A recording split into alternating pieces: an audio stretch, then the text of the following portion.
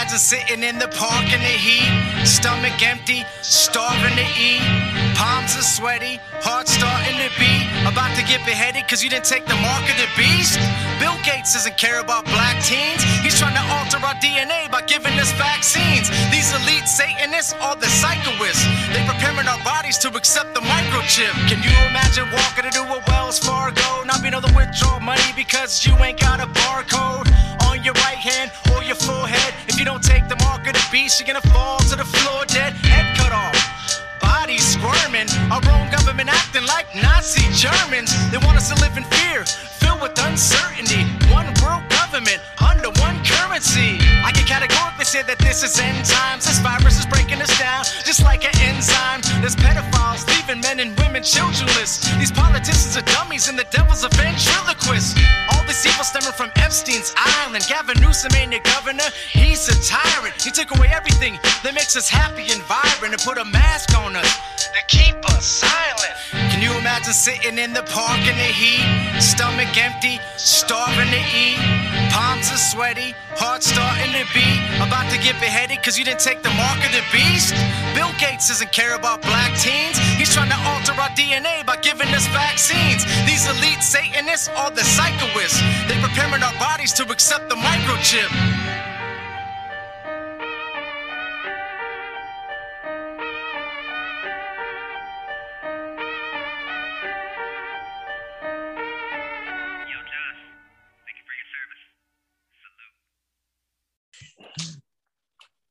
Ladies and gentlemen, welcome to the Josh and Jason Monday Christian and Conspiracy Podcast Show. I'm your host, Josh Monday. If you don't know me, I'm a Christian rapper, devoted husband, Army veteran, and father. What's going on? And I also like to introduce you to my co-host. He's a devoted husband, father, and Christian. What's up, Jason? Sorry, this is the first time I boogered that up. Well, yeah, you did booger that up pretty bad, dude. Like, this guy is my whatever it is. He's just a guy that's on my show. No. He's my brother. He's sorry guys. I was just laughing too much right now. Well, yeah, you gotta slow down. You're probably about to feel flat Earth in a second, dude. Like, wait. Before the show, guys, we were talking, and I started getting hyped up. So sorry, guys, I boogered that up. Okay, I'd like to introduce you to our returning guest, Shamar the Bread. You guys know him as Kosher Walker. What's going on, brother? How you doing? I'm doing good, brother. Happy to be on the show and talk about what we're talking about tonight. Thank you so much for coming on, bro. I really appreciate it. Today, guys, we're going to be talking about the Trinity, oneness Pentecostals, a little bit of Unitarianism. You know, I just kind of want to go over a few different beliefs and also go over Shamar the Bread's belief as well. Okay, guys? So first off, so the Trinity is going to be the definition is like tri-unity, guys. So what they believe or what I believe at this moment, you know, because I'm studying, it says that there's three persons in one God. Okay, guys. So when we talk about the Trinity, we are going to be pretty much discussing the Jesus's deity. Okay, was he created in the womb of Mary?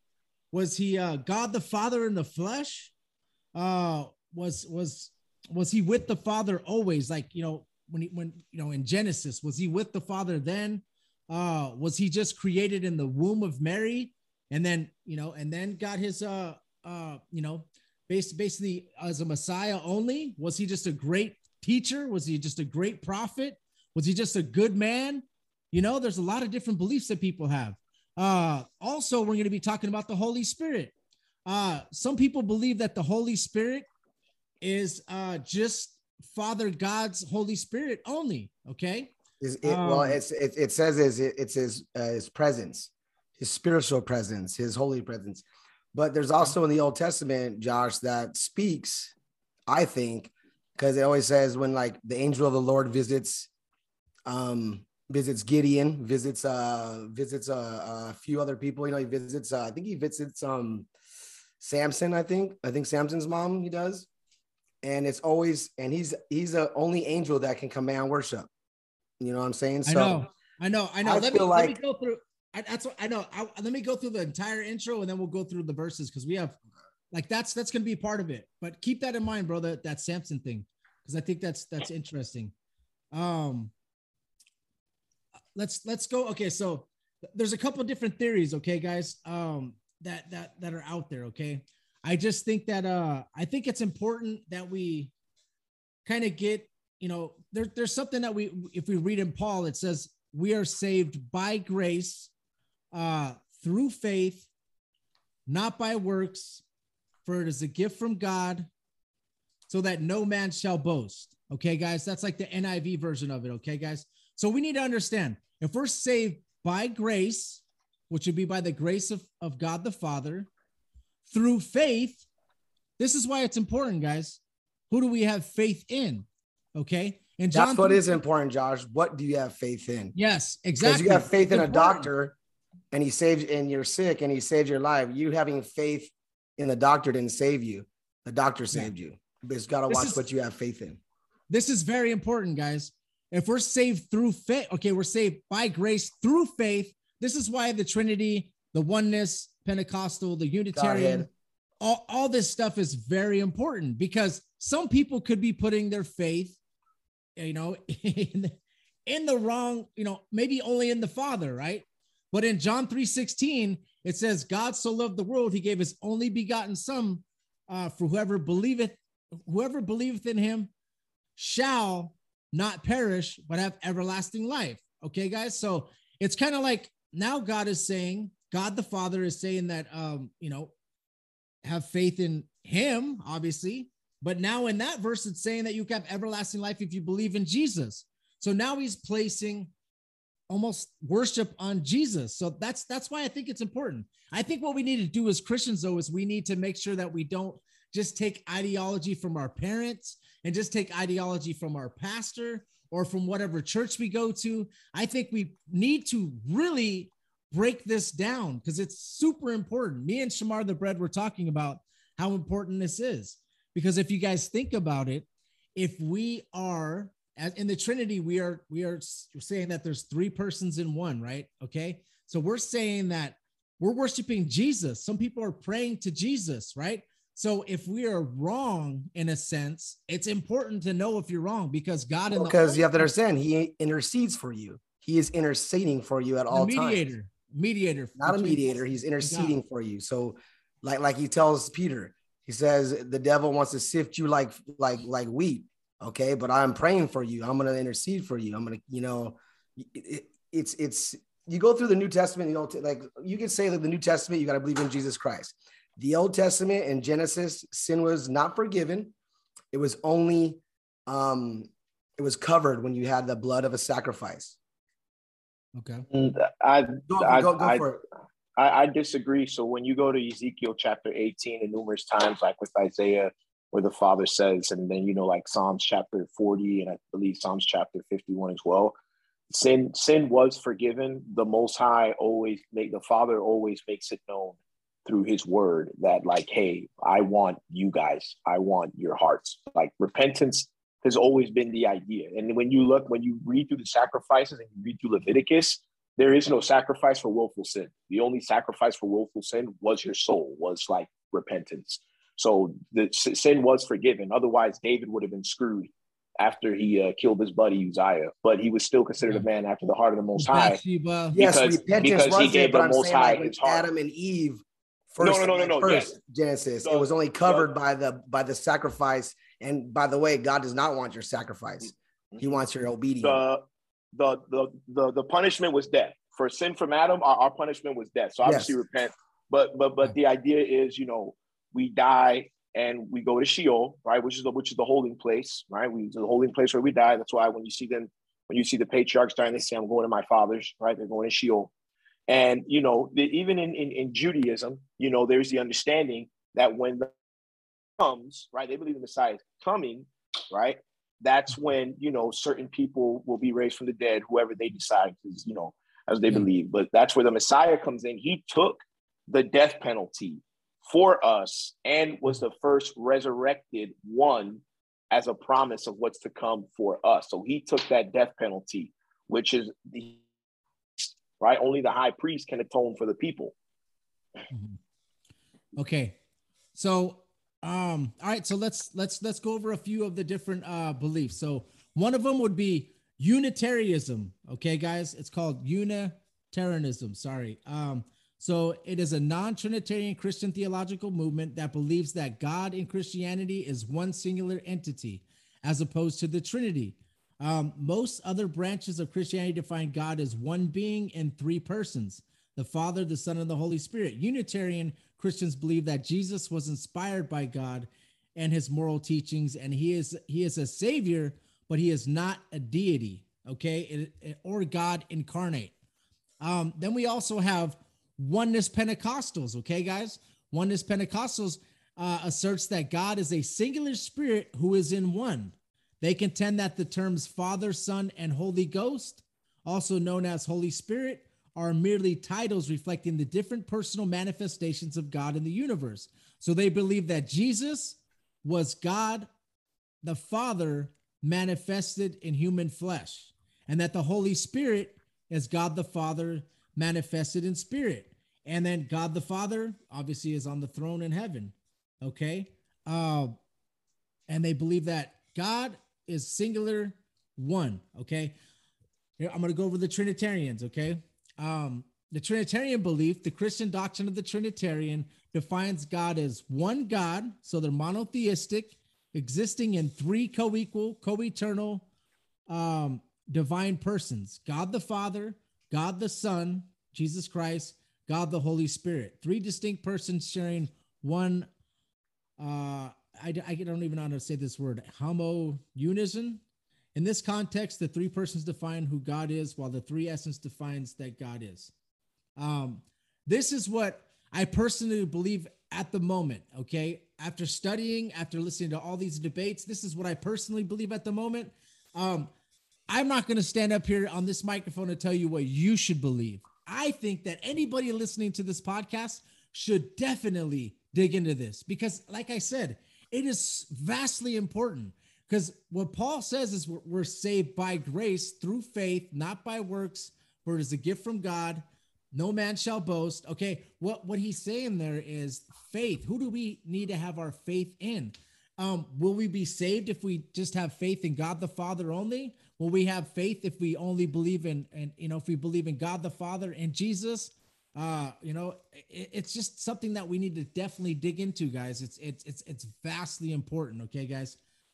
All right. So, let me ask you, Shamar the Bread, after kind of going over these, maybe you don't fall into any of them. Do you believe, okay, let me ask you this. Do you believe that Jesus was a created being, or do you believe that Jesus is God and then Father God is God and the Holy Spirit is God?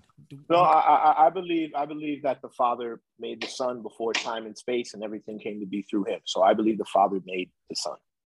Okay. Which is, I mean, it's all good. You know what I mean? Like, I think that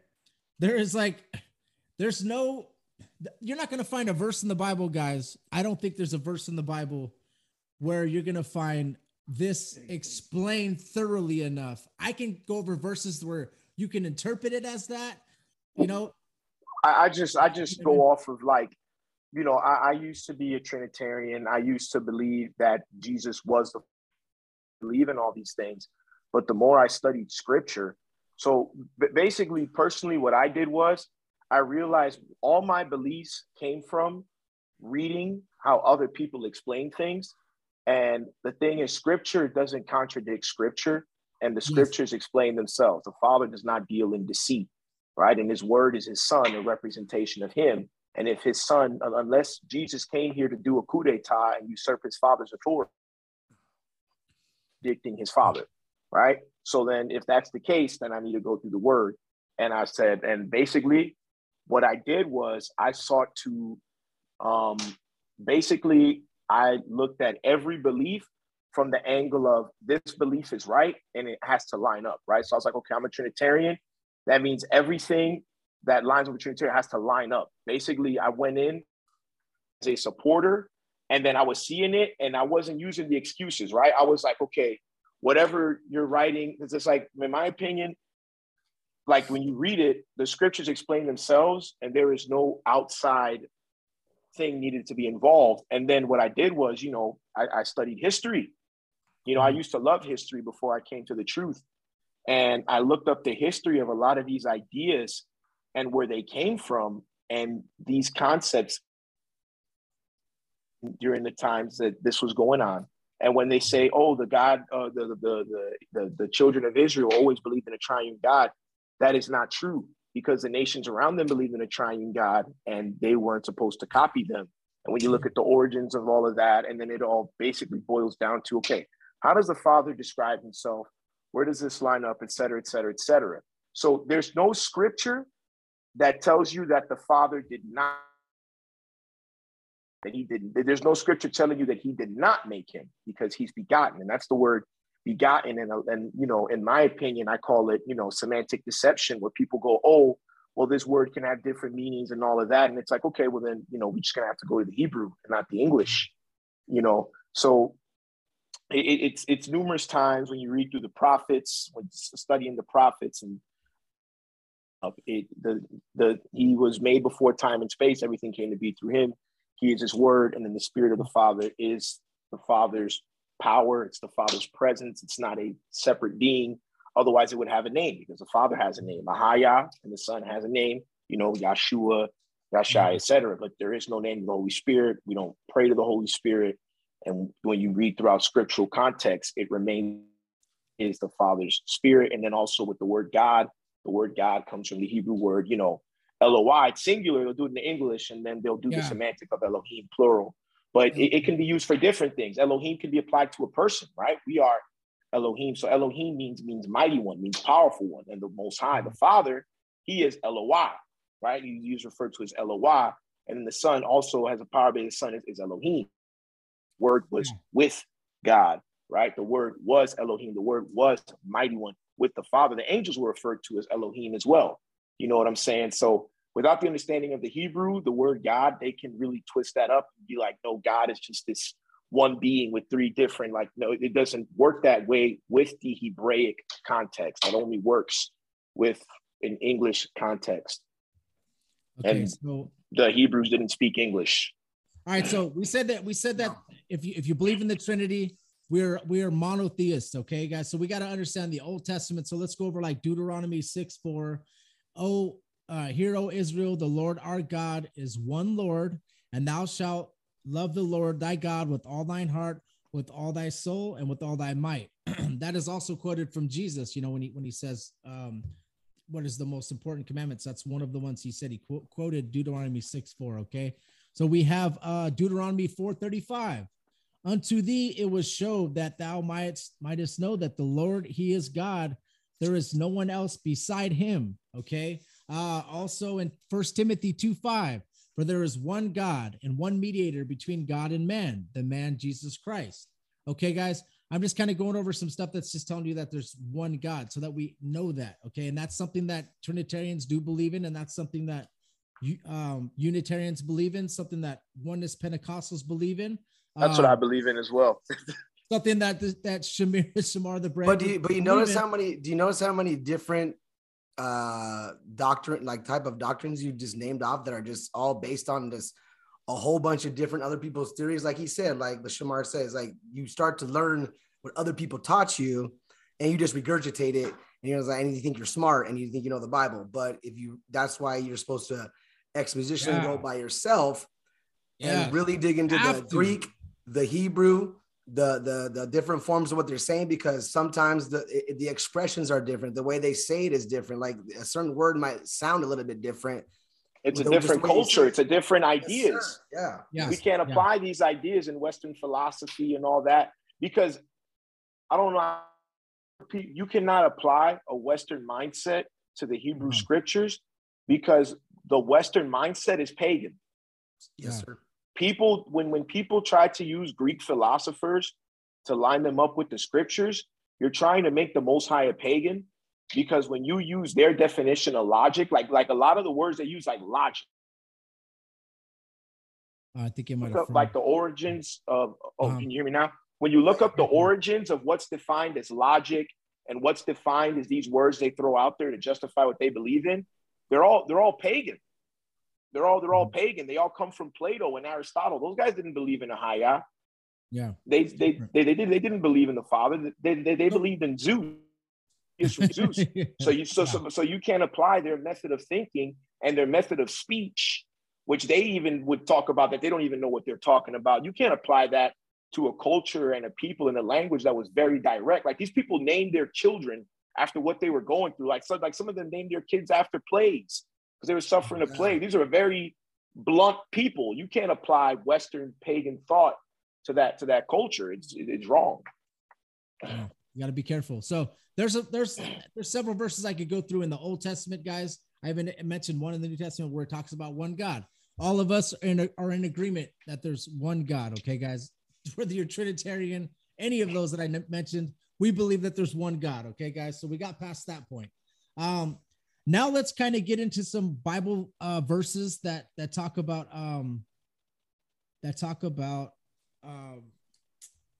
like Jesus being God. Okay. Jesus being defined as God. Now I'm going to go over this. Now you guys need to go over this as well. You need to also go over these verses and ask for discernment and ask God for discernment, because these are verses that I've listened to several debates. Okay. This is kind of the way I went into this. I wanted to listen to several debates between Unitarians, Arians, all these different people. And then I also started reading the verses and then trying to kind of find out how, my discernment on it. So we got 2 Colossians 2 verses 8 through 10. Okay. This is one of the verses. It says, beware lest any man spoil you through philosophy and vain deceit, after the tradition of men, after the rudiments of the world, and not after Christ. For in he dwelleth all the fullness of the Godhead bodily, and ye are complete in him, which is the head of all principality and power. So that's one I have. Okay, guys. There's also some verses that, like he was talking about the Greek. Now these verses will work in the Greek. Okay. I don't know about in the Hebrew, like Shamar is talking about. So I don't know any Hebrew, guys, and I'm not a Bible theologian, but these verses, they work with something that's called the Granville-Sharp rule. I'm going to tell you guys what that is. And if this is pagan, I'm sorry, I'm even introducing on my podcast. Hold up. I want to raise my hand before you go there. So I made a video on it on my TikTok, actually, with the word Godhead. The word Godhead is a New English word. That word was made in the year 1225 AD. Okay. Right? Okay. That is not from the Greek. So they put God. No. This Godhead is a brand new word, and it's been used for Trinity. My bad. The verses that I'm going to go over right now, they fit into the Greek. The one I went through right now before that wasn't about the Greek. So there's something called the Granville-Sharp rule. Okay, he was an English political reformer, slavery abolitionist, Greek language scholar. And what it is in simple terms, the Granville-Sharp rule says that when two singular common nouns are used to describe a person, and those two nouns are joined by an adjective conjunction, and the definite article precedes the first noun but not the second, then both nouns refer to the same person. Okay. So let's go over a few of those where it sounds to me, but if you read it, you could take it two different ways. I'll show you guys. Okay. Titus 2 verses 12 through 14. Okay. It says, teaching us that denying ungodliness and worldly lust, we should live soberly, righteously, and godly in this present world, looking for that blessed hope and the glorious appearing of the great God and our Savior, Jesus Christ, who gave himself for us, that he might redeem us for all inequality and purify unto himself a peculiar people, zealous of good works. So if you guys notice there, it says, looking for that blessed hope and glorious appearing of the great God and our Savior, Jesus Christ. So it doesn't say appearing to the great, that our Jesus Christ is God. Okay. It just says God and our Savior, Jesus Christ. Okay. So that is one of the verses that Trinitarians will use, or Unitarian would also use, or Oneness Pentecostals would use to say that Jesus is God. Okay. That's one. And I'll let you, Shamir, if you want to jump in at any point, because I know you know. Yeah. So that one real quick. That one, like, because a lot on TikTok who tell me I am going to hell because I don't believe in the Trinity, which is hilarious. So look at that, man, judging you for something that you study, and just because you believe in that, and you're not forcing it down his throat, you're not making him listen to it, and he can tell you you're gonna go to hell for that. Well, they that's messed up, dude. Why would they do that? Okay, well, so I just say what chapter, what verse, and they go, well, my pastor said, and I'm like, yo, that's great, man. You know, I can go get licensed as a minister tomorrow. And then I'm gonna tell you something. Can I be your pastor now? but right here with Titus 2, verse 13, looking for the blessed expectation and esteemed appearance of the great God and our Savior, Yahshua Messiah. So it's two people right there.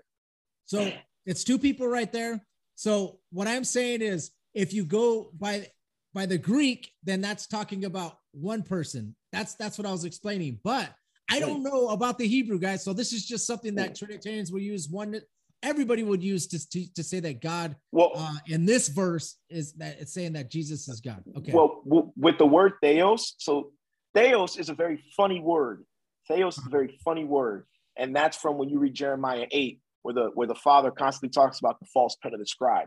So theos, right? Because the word Elohim means mighty one. These were all Hebrew speakers, right? And this is translated to the English, right? So they wouldn't use the word theos if they were being honest to the Hebrew word Elohim. They wouldn't. They wouldn't use the word theos. The word theos is another word for Zeus. So a lot of these concepts, and this isn't to not Trinitarians, but the concept of the Trinity was brought about pagans because that's like what they believe in. But the word theos, that's the word they use for Zeus. So they had to tamper with a lot of words to try to convert people. And theos is one of them, because when you go to Strong's, they say theos is of unknown origin. And when you find the known origin, theos was Zeus. Okay. So, he's getting up. So, all right, guys, we're going to go over another one, okay? That would fall into the Granville Sharp, okay? So it's 2 Peter 1, verses 1 and 2. Simon Peter, a servant and an apostle of Jesus Christ, to them that have obtained like precious faith with us through the righteousness of God and our Savior, Jesus Christ. That is one where that Granville thing would work again. But like I said, it says and, okay, guys? So when you read this verse, that's what I Shamar the bread, when I read it, if I just read it, and it does to me say God and a Lord Jesus Christ, okay? So I'm just letting you guys know that it does work in the Greek. Stuff that we need to do is, it would be great if all of us can be fluent in Greek and fluent in Hebrew, and then have those Bibles and read it and then be able to dissect this like thoroughly. So this is just another one that they use, okay? Another one that people would say would be John 8:58, okay, guys?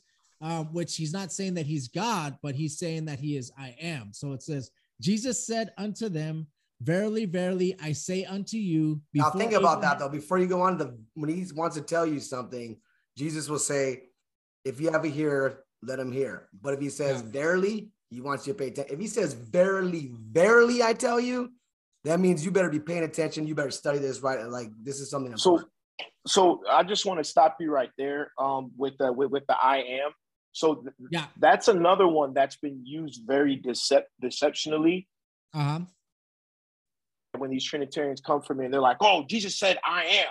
And I'm like, well, then we are all blasphemers whenever we use the word I am, you know, but when you, no, for real. But when you look at what you're saying, bro, but when you look at the context of they're like harassing him for him saying like, he's a son of God. And he's saying like, I am. And that's another Hebrew term for, it's not I am, it's I exist. He was saying I existed before Abraham. Before Abraham, which is all good. Now that's just another way of us knowing that Jesus is saying he existed before. Okay, guys, which is what I want. That's what I want. I don't want him to be born in the womb and he's just that's crazy talk. That's crazy talk. So that just helps us to push a little forward on that part. Okay, guys. So.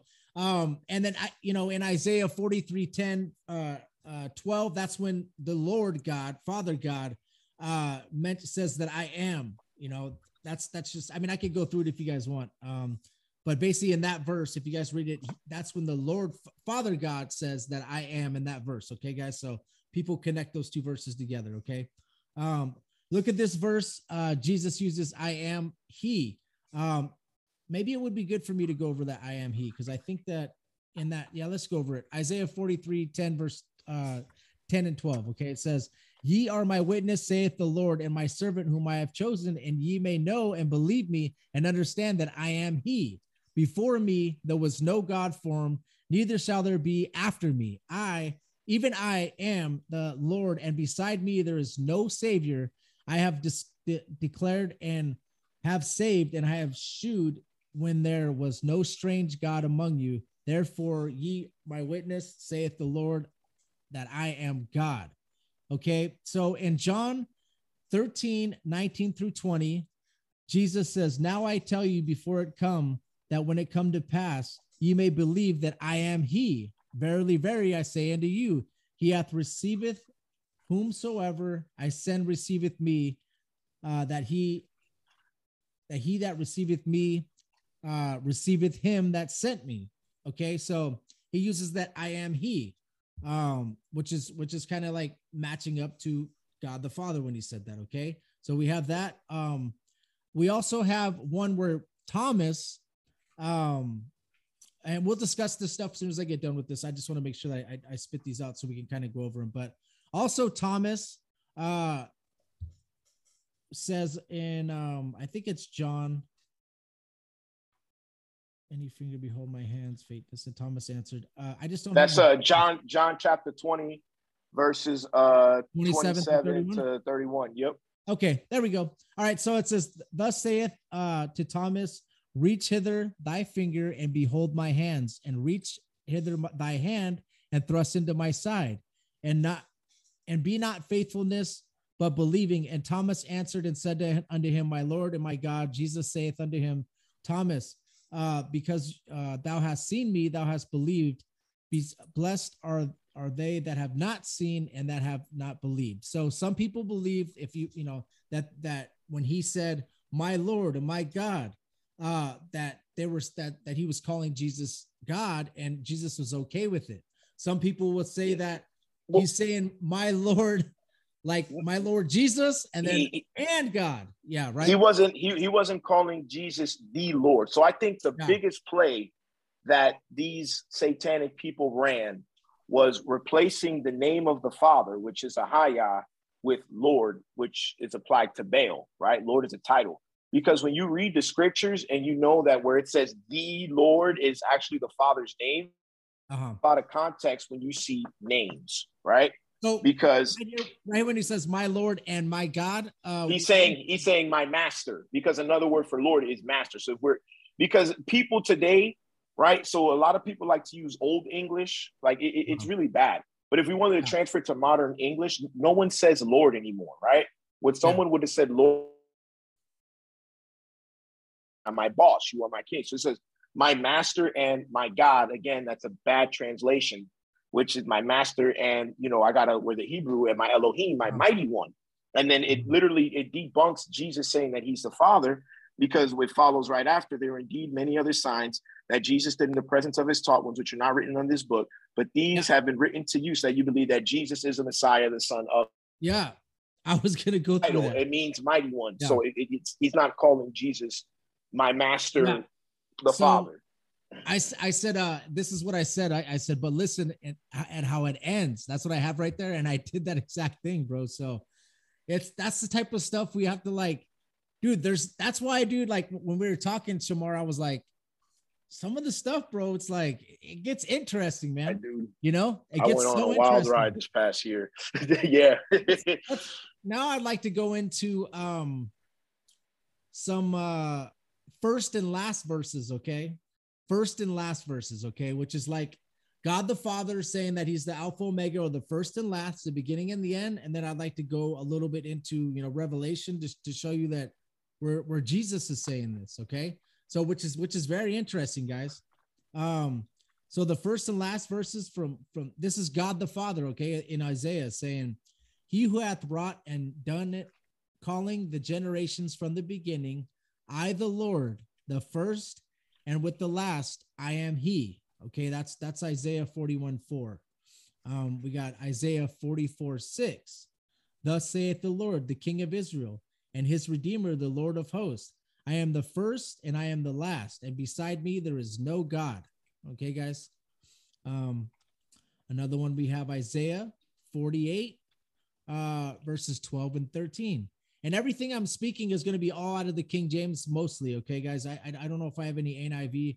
I copied and pasted. I'm trying to do my best on my notes, but most of them are King James, just letting you guys know. Okay. So, hearken unto me, O Jacob and Israel, O God, I am he. I am the first, and also I am the last. Mine hand also hath laid the foundation of the earth.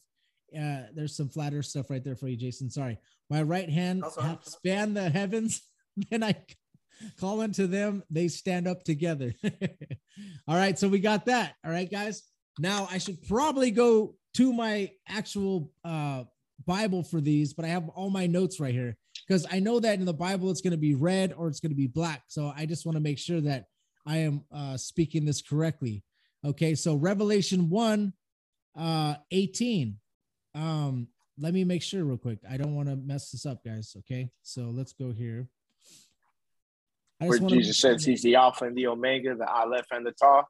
I just want to make sure that yeah. Okay, cool. So it is. Okay, so Revelation 1, verse 8, it says, I am Alpha and Omega, the beginning and ending, saith the Lord, which is, and which was, and which is to come, the Almighty. So we have that one. Okay, guys, that's in Revelation, and that's Jesus speaking. Now we also have Revelation 21, verses 6-7. Let me go there real quick, because honestly, this is some stuff that I don't like to mess up on, especially in Revelation. I make sure, because Jesus says don't butcher this.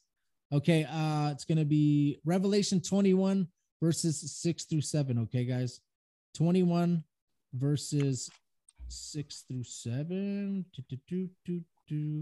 So now this one, I believe, is God the Father speaking, and it says, and he say unto me, it is done. I am the Alpha and Omega, the beginning and the end. I will give unto him that is a thirst of the foundation of the water of life freely.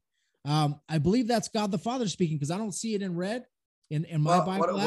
What about Matthew 16? Matthew 3:16. It says, when Jesus was baptized, he went straightway out of the water, and lo, the heavens were opened up unto him, and he saw the Spirit of God descending like a dove and lightning upon him. And lo, the voice from heaven saying, this is my beloved Son, in which who I'm well pleased. I have that, Jay. That's going to be in another section. This is just the beginning, and this is like the Alpha Omega stuff, like the beginning and end, where God the Father's saying it, and also Jesus is saying it. So I just feel like it's kind of important, dude. You know what I mean? Like that's pretty interesting that Jesus would be saying that. But what you just spoke right there, though, dude, that's like a concrete Trinity verse that people use, which we'll get into that for sure. So we have Revelation 21:6. Okay, that's God the Father speaking. Now we have Jesus speaking in Revelation 2, verses 8 and 9. And unto the angel of the church in Samaria write, these things saith the first and the last, which was dead and is alive. I know thy works and tribulation and poverty, and I know the blasphemy of them which they say are Jews and are not, but are the synagogue of Satan. So that's kind of an interesting verse too, bro. Like, I feel like that's interesting, because it says, unto the angel of the church in Samaria write, these things saith the first and the last, which was dead and is alive. So I thought that was pretty interesting. And then we have Jesus in Revelation 22:13 saying, I am the Alpha Omega, the beginning and the end, the first and the last. And also when Jesus was being tempted in the wilderness for 40 days, 4 nights, when the devil's trying to tempt him, he says that the Lord thy God shall not tempt the Lord thy God. Okay, the Lord thy God. So before you couldn't be forgiven, like Shamar said, repentance has always been the key through everything. It's always repent, come to what you did wrong and ask for forgiveness. Grace was always the big thing, and faith with God. And Shamar was right about that when we were talking about earlier.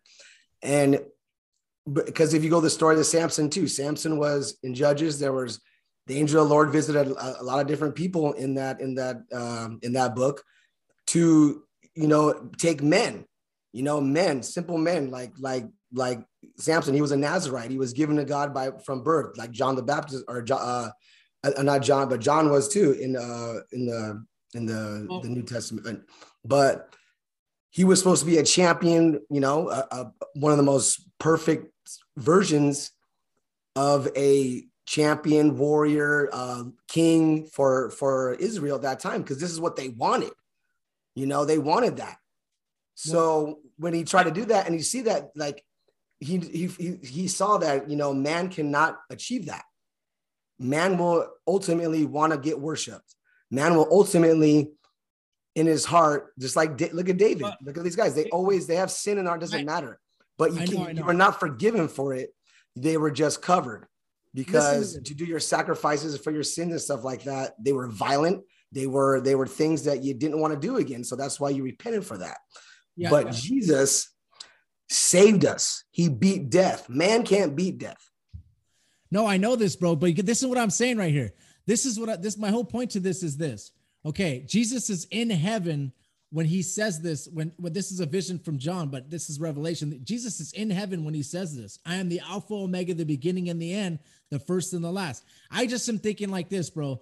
If you're in heaven and God the Father's on the throne and Jesus is saying this, wouldn't you think that God the Father would chasten him and say, listen, you're not the beginning and the end. I am the beginning and the end. But he was able to But you have to understand, Josh, the angel of the Lord who spoke for God. Okay, you can't talk to God. Moses didn't talk to God personally. The angel of the Lord spoke to him at the burning bush. And he came in the Father's name. So he came in the Father's authority. Yes. Okay. The only angel that Who was the angel of the Lord? Look at Lucifer. Who was the angel of the Lord? Hold on, wait. Look at Lucifer. He commanded worship, right? Right? God was like, no. But this angel did. You could worship him. He told Joshua, stay off this. Hold on. Get off this ground. This is holy ground. Take your shoes off.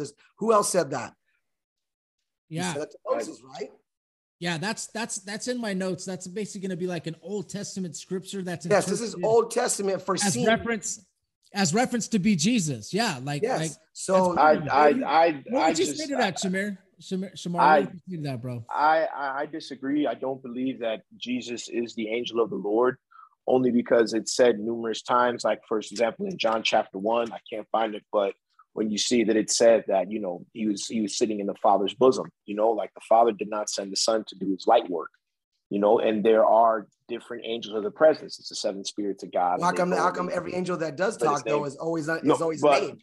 He's unnamed. No. The angel of Ahia, right? They come in the name. So a lot of people don't know ancient culture, but a lot of times, and then they're also called the sons of God. But of course, Messiah is above all of them, right? So they would come in their Father's name, right? Messiah is the emissary to the Father, and the Father has given him the authority, which is how we know the Messiah is not the Father, because he didn't just wake up one morning and say, I'm my dad, right? He says numerous times, my Father has given me the authority. If he was the Almighty, he wouldn't need to be given the power.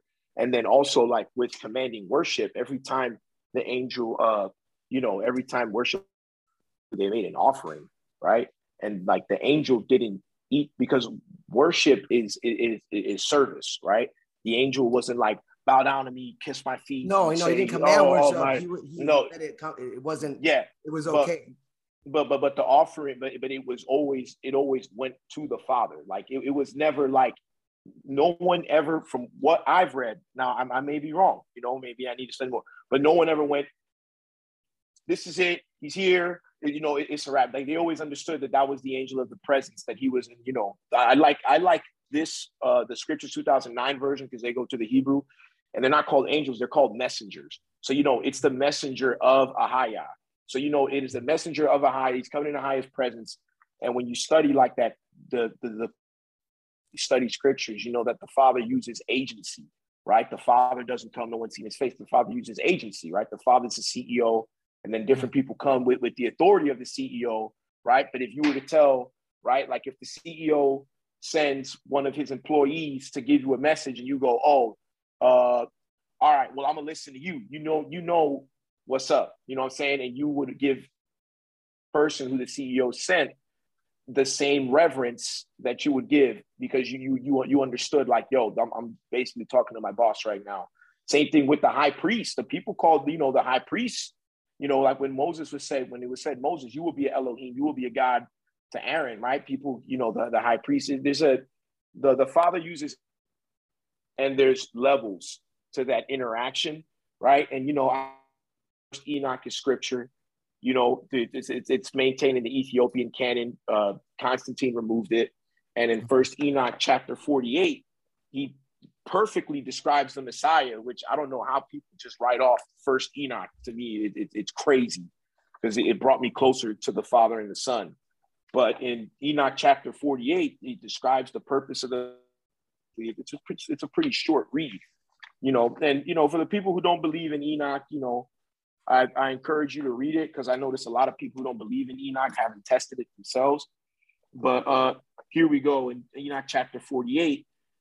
In Enoch says, and in that place I saw the fountain of righteousness, which is inexhaustible, and around it there were many there were drank of them and were filled with wisdom, and their dwellings were with the righteous and holy and elect. When Messiah says, come and drink, this gives a full picture. He wasn't just spitting out a metaphor. There is a place where the Messiah will make sure. And at that hour, that Son of Man was named in the presence of the Lord of spirits, and his name before the head of days. Yea, signs were created. Stars of the heaven were made. His name was named before the Lord of spirits, talking about the Father. He will be a staff to the righteous on which to stay themselves and not fall. And he will be the light of the Gentiles and the hope of those who are troubled of heart. All who dwell on earth will fall down and worship before him and will praise and bless and celebrate with song the Lord of spirits, which is understood. They going through the Messiah to the Father because he ministers before the Father. And for this reason, has he been chosen and hidden before him, before the creation of the world and forevermore. And then we see towards the end where it says he will be revealed at his time. So the Messiah wasn't the angel of the Lord, because then that would defeat the whole purpose of him staying in the Father's bosom until he revealed himself the first time, and he's only coming back. That's me. That's what I understand. Yeah, what Jason is saying that a lot of people do say that that what Jason was talking about in Joshua, where he also visited Abraham when he's going to sacrifice his son. He said, don't worry, God will provide himself a lamb. Okay, a lamb. Okay, his son he was sent to save and it says when he leaves, he's going to send the Comforter. A Comforter is going to come unto you, the Holy Spirit. Yeah, we and you go to the Old Testament. The Holy Spirit's always an unnamed servant. If you look around, like Abraham's servant who goes and gets Isaac's wife, Rebecca, at the water. He's an unnamed servant, right? But his name is Eliezer, you find out, and Eliezer means comforter, God with God's help, a comforter. So if you look at it, he's always an unnamed servant. The Jesus and the Trinity, look what it does sometimes when people makes them argue and that's not what God wants. God wants to understand that, yes, God, Jesus, God the Savior, the Messiah, the Mashiach Nagid, the King, and the Holy Spirit, they're all one because God's Holy Spirit moved upon the waters in Genesis 1. His Spirit did. Okay, so his Spirit is so holy. Everyone thinks that love and do this and do that and it's gonna no. If you were holy like him, you wouldn't have to be worried about sinning or anything like that because you're so holy. So his Holy Spirit does come upon you, and when you pray for it, like it says, baptize your followers in the name of the Son. And the Father Spirit does lead you into obedience. So to wrap it up, right? So I guess to wrap up what I believe, it's like to break it down basically. Okay, I'm sorry. I don't believe that the word God is this 3-person entity, because because they're giving you the wrong word, God, right? Jesus is God, and Ahaya, the Father, is God, right? But the Messiah is, Father says, cutting out, there bro. is Hey, there is no. Start over, dude, because you cut out like. No. Sorry about that. Let me take these off and see if that's. You guys hear me better now? I can. No, I like. Well, it just I like pauses. It's the internet. It just slows down. But go ahead. Go you back. can put those. Okay. Put them back in because it sounded better. All right. So listen. All right. Go ahead. All right. All right. Perfect. Can you hear me? Yeah. Go ahead. Yeah, All right. I can hear you. So hold on. So what I believe is, right, the Father is God, is Elohim, right? Okay. But there is no one beside him. The Son sits at his right hand. There is no Elohim beside him, because his son is at his right hand. So there is no God beside him. So it's not co-equal, right? The Son came forth from him. His Son does his will, right? If his Son was equal to him, there would be no authority given. And then when you go to 1 Corinthians 15, the Son delivers everything to his feet, right? Scriptures, I didn't come to believe this. This is in order, when it was time, when I believed in the Trinity, the reason why I believed in the Trinity is because someone explained it to me, right? Someone filtered, and I got it from you when you said people through their thoughts, not their thoughts through the Bible. A lot of these doctrines have come about from people already having ideas and beliefs, right? Downstream theology. Something was thrown in the river, right? A lot of people are catching fish that somebody threw out after they already caught and they didn't want to keep it, rather than actually, checking out the fish. And what I did was, rather than filter the Bible through my thoughts, like, okay, God's a Trinity, everybody, that kind of doesn't make sense. I go to what someone taught me rather than the word itself, right? So instead, I filtered what people told me through the word, and through the Spirit, right? Through the Father's Spirit, I've come to understand through context, because that's the only way I get it, is through context. Is you have the Father, who is the Almighty, right? El Shaddai. You have the Son, who is the Father's right hand, who is the Father's word. Everything came to be through. And the Holy Spirit, numerous times it says it, right? The Spirit of the Lord. It's interchangeable. The Spirit of the Lord, the Spirit of God. It's not these three beings make God like Voltron or like a Megazord from Power Rangers. No, it's a misunderstanding. It's the Father is our mighty one. Is our mighty one as well, but he is not beside the Father. He is our high priest. He is our intercessor, right? But the Son, why is the Son God as well? Because the Son was brought forth from God. Why are you a man, Josh?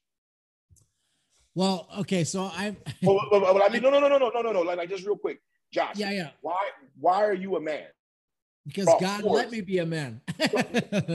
No, because you were brought forth from a man and a woman. Yeah. The Son was brought forth from the Father, right? The same way the angels are called Elohim. The angels are called Elohim as well, because they were brought forth from the Father. And the promise of the new covenant will have the same spiritual bodies as angels, and we will be resurrected as Elohim. Does that mean now that we are resurrected as Elohim, as mighty ones with spiritual bodies, that we're God, right? No, we're Elohim, we're mighty ones. We have our spiritual bodies. Doesn't mean we are God, and that's a semantic term with that word, with the misunderstanding of that word. So the Father is God, the Son is God, the Holy Spirit is the Spirit of the Father. It's the Father's power, it's the Father's presence, and that's why you have the Father and the Son. Revelations 22:1. There's 2 thrones, not 3. I'm going to go over Colossians. That's what I'm saying. I'm going to go over Colossians 15 or 1:15 through 20. That's what you were talking about, right? Oh, no. 1 Corinthians 15. Colossians. You're talking about 1 Corinthians 15. This is 1 through 4. The gospel. No. Not I always tell my friends that. No, First Corinthians chapter 15, verses 23 to 28. Okay. And this one,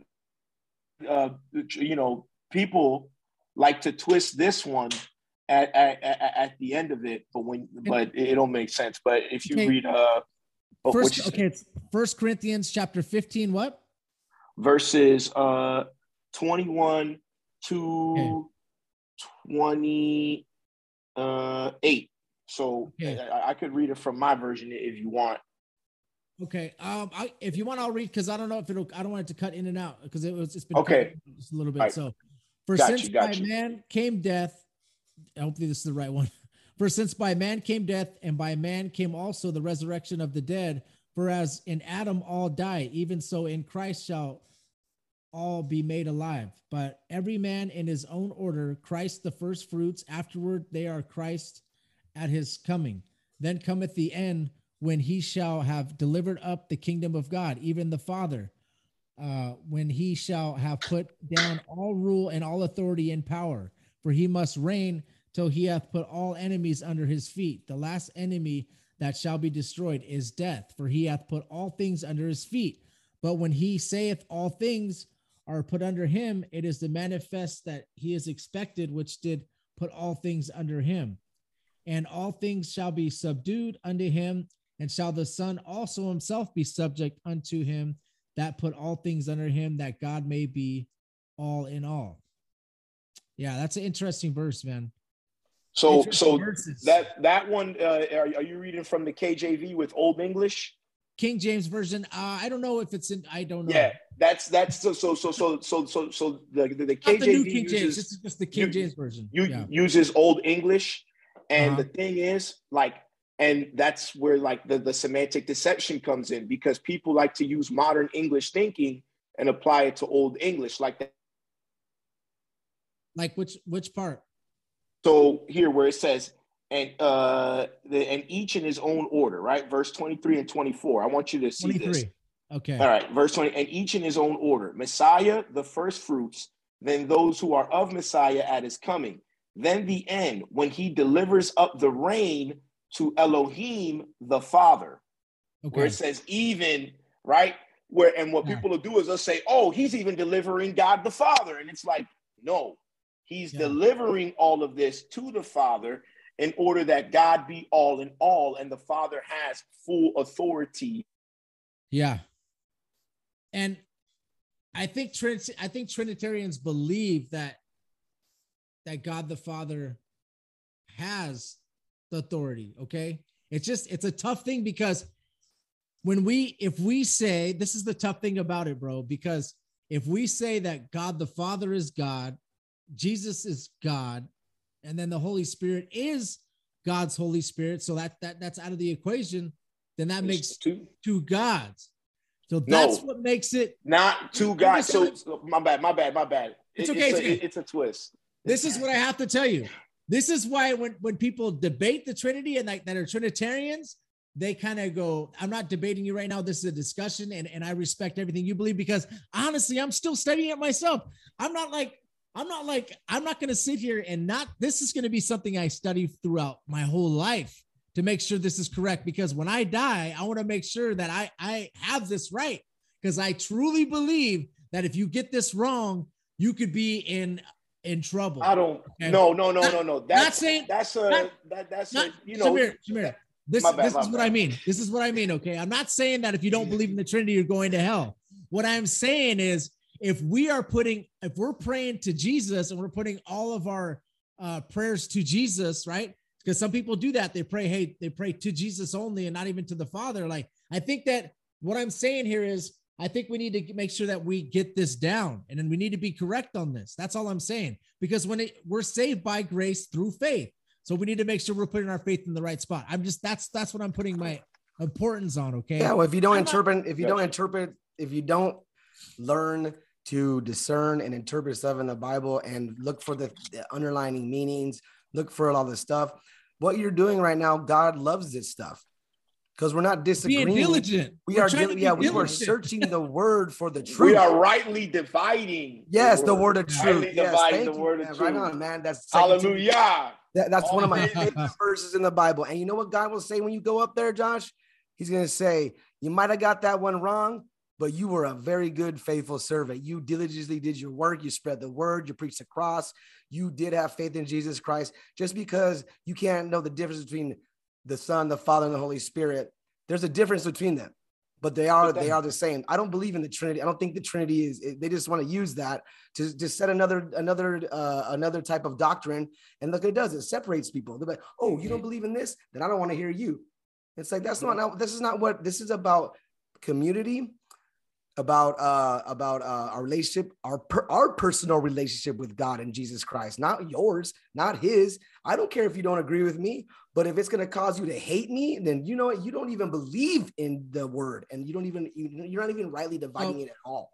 Okay. He who hates his brother is a murderer. Yes, thank you. Okay. Yeah, there's things.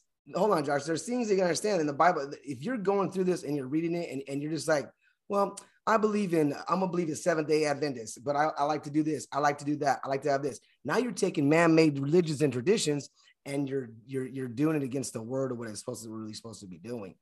Okay. Yeah. Jesus is not about religion. He's about relationship and revelation. He came to reveal something to us. And he came here he sent the Holy Spirit is a comforter to teach you all things, to pray, to baptize yourself in the name of the Father, the Son. It doesn't say to baptize yourself in the Holy Spirit, this Jesus, and then the Father. It's the Father, the Son, and the Holy Spirit. But which are all one. Here's some interesting stuff. So if you look in Acts, they baptize in the name of Jesus. Okay. Only. Okay. So that's kind of interesting. Also, like in Philippians, this is just, okay. I'm just gonna try to show places where but that's in Acts is where the Gentiles get the Holy Spirit. So that's why, I don't know, maybe that's why they were doing that. I have no idea, but it's interesting. It's interesting. Okay. But, okay. So let's do this real quick.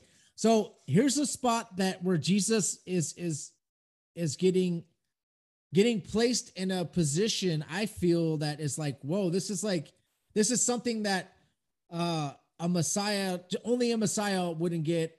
This is something that no angel's ever going to get.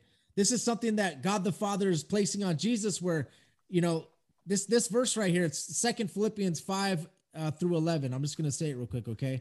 Let this, and guys, all I'm doing is just saying verses that we need to get into and be like, wow, let's get into the we're not making these up. We're not pulling these out. No. Yeah. We're not. This is straight from the Bible.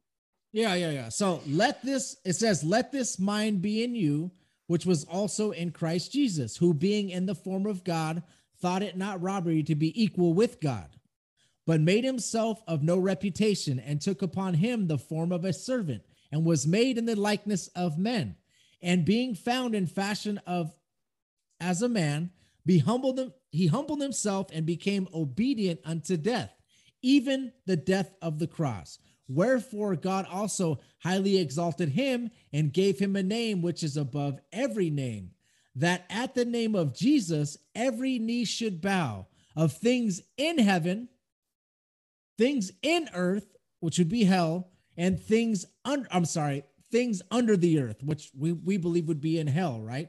That every tongue should confess that Jesus Christ is Lord, and the glory of God, to the glory of God the Father. Well, hold on, but look at Yoshua. Yoshua is the name of our Savior, right? Yahshua. Yeah, Yahshua. Okay, so think about this. Where did Jesus come from? Why that name? Okay, so if you're gonna baptize me in the name of the Father, the Son, and if you're baptizing in the name of Jesus, Jesus ain't even his name. Okay, Jesus is the J came in the German for that. They the one who put that J in there. It was always wise and so let me ask you this. So if you are praying in the name of Jesus, and that's not even his name, how do you know, like, you're praying to Jesus, it's not his name? You know what I mean? So can that get you in trouble if that's not the? Nah, I don't. I'm just saying people could ask that question because I understand. I actually deal with that a lot because I use Jesus to help people who don't understand, and then I'll get attacked by people who are like red pilled up in the truth, and they're like, "Nah, you can't use Jesus," and I'm like, "But that's not fair to someone like Josh. You just getting in the Word. All you have is an NIV." And you see me with my Yahshua hat on, and you're like, "Yo, brother, do you believe in Jesus? That's his name in Hebrew." And I'm like, "Don't you dare say Jesus. What the hell do I know?" It's just like, hey, bro, you know who he is. Yeah. Because what if somebody in China, they say his name in Chinese, what you gonna say? Nah, we don't believe in the same dude. But that's just what it is. And you know what I'm saying? So Jason. No, I understand. I don't understand that. But I'm saying, but look at that. That's the thing with names.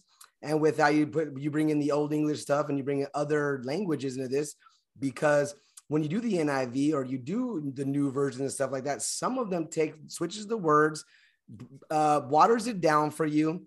And sometimes that ain't right because you're not going to get the full grasp of the message because it ain't there. You know, the Greek, like you said, the Greek is is pagan, like Greeks are pagan, but the Greek language is very precise. If you want to take a verb, it has to fit 5 characteristics to be in that sentence. That's why the Greek was used because it was so precise. Okay. But there are different things that you got. If you're going to know, just like you say, if you're going to read the King James Version, you better start learning Greek words and you better start learning Hebrew words. Okay. And when they mean them and where in the context they say it. Why would they say this here? You know, you got to understand that. Just because you read the Bible and you're reading the words like that, and you're like, oh man, oh yeah, I know I can recite these verses, but like, man, that's not what it means though. Yeah. Because he said, rightly divide the word of truth. Some people take rightly divide by taking it and breaking it down like division. You divide it up and give it to people. But no, you divide the word up because some of it's not for you. Some of it's for the Jews. Some is for Gentile. Some of it's for certain, it's not all for you. It's all there for your learning, but it's not directed towards you. So you have to rightly divide it up and make sure you just can't take Paul's epistles and be like, oh, that's the Bible right there. I don't read nothing else but just yeah, there's people who put Paul above Christ and the Father. The Gentiles do that because he was for the Gentiles. He was never of the 12. So he was never a 12th apostle. They voted another one in. He came to the Gentiles. When I was just speaking, take Paul's epistles for the Gentiles. What I was just speaking was Paul, in Philippians. Okay, so we have that. But we all read Paul is a gangster. I feel like Paul's a gangster. Yeah, he's a gangster. Yeah. So Revelation. So guys, we were talking about angels shouldn't be worshipped. So Revelation 22:8 verses 22. I'm sorry, 22 verses 8 through 9. John saw these things and heard them, and I heard and seen. I fell down to worship before the feet of the angel which has shewed these things. Then saith unto me, see thou do it not, for I am thy fellow servant and thy brethren the prophets, and of them which keep the sayings of this book, worship God. So yeah, it happened there where an angel was there. Obviously us as humans, that's why angels, when they come down in human form, because we would probably fall down and worship them right there too. So there is a thing in the Bible. So I'm going to tell you guys this tells me that Jesus is not an angel. Okay. So when you go to different denominations, what I'm saying about angel of the Lord, he's the voice of God. No, Jason, the Lord I'm telling you, is proof of God's presence right there. Yes, what I'm saying right here is that just gives you guys proof that Jesus is not an angel, okay? Because obviously every knee shall bow, and all that in heaven, in earth. So that's just my proof there that, because, dude, the thing is, if Jesus is just a Messiah, like some people are saying, or Jesus is just a teacher, or Jesus is just, was created in the womb, and then God gave him, this power. No. Hold on. How about this? Gotta understand. So if Jesus had Joseph as the father and Mary as the mother, right? If you go back and you read in the Old Testament, okay, there is a blood curse on Jeconiah, okay? And he is in the line of David. And he said, no man will prosper on the throne. in this line. Okay. So you tell me right now, how does David become the king of Israel and prosper on that and be one of God's beloved? If he is in the, and Jesus Christ also, who is in the line of, who's Joachim and he's in the line of Jesus Christ. He's in his lineage. So tell me that. How do you have that then? If people could argue that and say, oh, he's just in the womb. He was made in the womb as man. Okay. Oh, okay. God saw that. Okay. He said, okay. Now, if you go through Matthew, he goes down through Joseph's lineage. Okay. Yeah. Through Luke, he goes down through Mary's lineage. Okay. And Mary's lineage isn't tainted. Okay. But Joseph, go ahead. But Joseph's the father, his line was cursed. So how do you get the virgin birth? Right? What's up? Yeah. Shamir, go ahead. What's up? Go ahead. Like, there's a priesthood. Abraham was a high priest, right? So a lot of things where people get played is because they go off of Judaism, and we go off the Masoretic text. That's why I have my Septuagint here. In the Masoretic text, Judaism denies the priesthood and all of that. And you got to understand, Abraham was a high priest. Isaac was a high priest. Jacob was a high priest, right? But who was a high priest? And a king. No. But that's what that was. No, they were kings and high priests. That was the order of Melchizedek. Yeah, thank you. See, you know what, dude? When Jacob, right now, dude, that was good. But Jacob divided it amongst his sons, and he gave Judah the kingship and Levi the priesthood. Yes, sir. So Messiah, coming from the line of Levi and the line of Judah, slapped it back. You understand what I'm saying? Does that mean the Levitical priesthood is canceled? No, because we see in Isaiah, they're bringing Levitical priests. And also, for you to say, they're like, oh, no, he came through Joseph. I'm like, so then you're calling Mary a whore. Are you saying that the Messiah wasn't born of a virgin? Because if you're saying that he was in the womb, right, that Joseph, because some people hold those beliefs, I've debated them too. Yeah. You know, that they went, you know, that Joseph went into Mary, and the Messiah wasn't born of a virgin. Well, and then on top of that, that was before she was married. So now you're saying that the Messiah was born of a whore, and you're going along with those Pharisees who took up the tabernacle of Molech and the seal of Remphan that killed Stephen. Yep. And that was the last. That was it. Okay. But also you understand though, if you think about this though, we got to. Let's okay. We're going into stuff. No, we're not. We're preaching the word right now, brother. I get it. There is no off topic on this. I know, but listen, I don't want it to be a 4-hour podcast. Well, who cares? We got to bring it back. Okay. Going on, that's not going into what you know. I want to keep it on. Let's keep it into the Trinity or the deity. This is part of the Trinity. We're talking about how Jesus was born. If he's not part of the Trinity, he's just a man. Yeah. Which those beliefs are, there's some stuff that we're not even going to get into. Those. I get what you're saying. Yes, I get what you're saying. Now in Shamar, now I know Shamar. I know he studies his word. Why do you think I got Shamar on the show, bro? Because I'm not saying that. I appreciate you guys. No, I'm not saying that. I know. What I'm saying is that check out the shirt, Kohen priest. I can definitely. If I was trying to prove a point and I didn't believe it, I could mess with them. I could be like, okay, well, Shamar with that. I could see Shamar and David Gardner, bro, both of them on the same show. I was trying to get them both on the same show because I know that they're studying the word, bro. They're actually studying this stuff. So, okay, so we got this.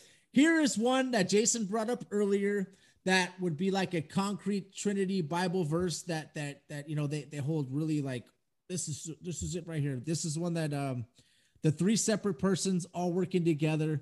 I know that this is one that people will just pull up. Like Jason said, he said, and Jesus, this is Matthew 3 verses 16, 17. No, and Jesus, go ahead. And Jesus, when he was baptized, went straight away out of the water, and lo, the heavens were opened unto him, and he saw the Spirit of God descending like a dove and lightning upon him. And lo, a voice from heaven saying, this is my beloved son in whom I am well pleased. So we believe that God is above the firmament on his throne, right? And he was speaking down and that the Spirit of God, which people would say the Holy Spirit descending like a dove. So this is the Shekinah glory, basically the Shekinah, that type of. So this is a verse where it's like, hey, but we know that Jesus was on earth at this time. So it is kind of like, I know what you're probably going to say. Well, right then here. why was he being baptized? No, If he... so this. I don't know how you know, and this isn't to diss Trinitarians, but the way I'm seeing it's all good. Go ahead. And it's out of context because it says, right, the Spirit of God. Now, remember when you went to Philippians, right? And I like Philippians. I like what you brought up there because that's what I named one of. I have an Instagram page that I kind of dropped, but it was called the Messiah Mindset, right? So this version right here, I suggest you guys get it, this TS 2009, because they man, I hate when I lose my page, man. Yep. Sorry, I'm sorry, guys. Hold on. It's okay. It's okay. We're going to, there we go. So, I don't even have Philippians. So Philippians chapter 2, verses 5 and 6, right? For let this mind be in you, which is also in Messiah, Yeshua, who being in the form of Elohim, guys, remember the form of Elohim, right? That is the body. The angels are called Elohim in the form of Elohim, right? In the spiritual body, in the form of Elohim, did not regard equality with Elohim himself, taking the form of a servant. So this is telling you that he does not exalt himself with the Father. He's not co-equal, you know what I'm saying? And came to be in the likeness of men, right? And Elohim, therefore, is highly exalted. So then when we go to Matthew right here, when the Father sends his Spirit down onto the Son, right? And what does it say? That in 1 Corinthians chapter 15, because what Paul is saying, a lot of people don't understand. Paul, if you ask Paul to sit down and write out the Torah right now, he would write, he could write all 5 books of the law from memory. This man understood it like the back of his hand. So what Paul is a university professor. If you're not a university professor in scripture, everything that Paul says is going to go over your head because you don't know the characteristics of the spiritual being that explains to you in the law. You don't know how the law works. You don't know that the law is not done away with. Otherwise, Paul wouldn't be chastising a man for sleeping with his father's wife. You know what I'm saying? There's a lot of things. But again, Paul got a PhD. And you got people who haven't even read the first 5 books trying to understand a man with a PhD, which to me is crazy. It's crazy to me. They're playing checkers. Yeah, you out here playing hopscotch. Yeah, you sweating off a game of hopscotch trying to play with some dude playing. Well, you better go drink some water before you come sit at this table, man. So eating boogers and yeah, you eating boogers. But look right here where it says right now, I want you guys to pay attention to this, right? In 1 Corinthians chapter 15, verse 23, and each in his own order, Messiah the first fruits, then those who are of Messiah at his coming. We learned how the has not fully studied. Oh, can you hear me? Oh, go ahead. I'm listening. Yeah. We get the exact details of our spiritual bodies and the resurrection through the prophets. So the Christian has not understood the prophets. Matthew chapter 3, 1 Corinthians 15. If you have not read from page 1, Jesus is no better than the freaking tooth fairy because there's no evidence. There's no evidence. There's no description. You're better off. You're better. It's freezing up. Oh man. It sucks that it's doing that. Okay. So here we go. Right? Matthew chapter 3, where the Spirit descends on Messiah and says, "This is my son in whom I am well pleased." Right? The Father put his Spirit in the Son. Remember when Paul said that Jesus was the first fruits of things to come. So everything that was going to happen to us happened to him first. We're going to get killed for what we believe in after him. Revelations 20, verse 4. We will receive the Spirit of the Father before we die, just like him. And then we will be resurrected, Father, after we die, just like him. Now, I got one more place to take you for you to understand that was the Spirit of the Father. That was not a different entity. Shamar, let me add this. So you're saying that he was the first one baptized in the Holy Spirit instead of being baptized? The first fruits. Yeah. If you don't know the feast days, when Christians are like, oh, I don't keep the feast days. I don't have to. I'm like, what a disrespect. That's the most beautiful thing you could do is keep the biblical feast days. Yeah, the Feast of First Fruits, the Feast of Tabernacles. All of it. All the way through. And that's a Jew's basically calendar as well. Hey, listen, when you blow this bad boy right here on the Sabbath, you letting them know, hey, King Jesus, what's up? Come home. I'm bored. I need some company. Yeah, come pick me up. But let me take you to this verse right here. I'm sorry, I had that tangent. When you go to Ezekiel, Ezekiel 30, and this explains right here because it happened to Messiah first. Now, when you go to Ezekiel chapter 36, verse 26 to 30, and this is the prophecy, right? So Ezekiel chapter 6, verse 36, and I shall give you a new heart and put a new spirit within you, not just any spirit, and I shall give you a heart of flesh and put my spirit, the Holy Spirit, the set apart spirit within you. And I shall cause you to walk in my laws and guard my right rulings and do them. And you shall dwell in the land that I gave to your fathers, and you shall be my people, and I shall be your God. And I shall save you from all your uncleanness, and I shall call for the great increase, and I shall bring no scarcity of food upon you, and I shall increase the fruit of your trees, the increase of your food. Now, they say, oh, that's what happened when the Holy Spirit came down. That's crazy. Because when you see where New Jerusalem lands, it is in the land of our fathers, Abraham, Isaac, and Jacob. We're not there yet. We don't have his spirit within us. We have a deposit of the Holy Spirit, but we don't fully have the Holy Spirit. Otherwise, we wouldn't die. The angels have the Father's Spirit.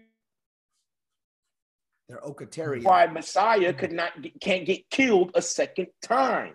So we have a deposit. We have a piece of the Ruach HaKodesh, the set apart spirit.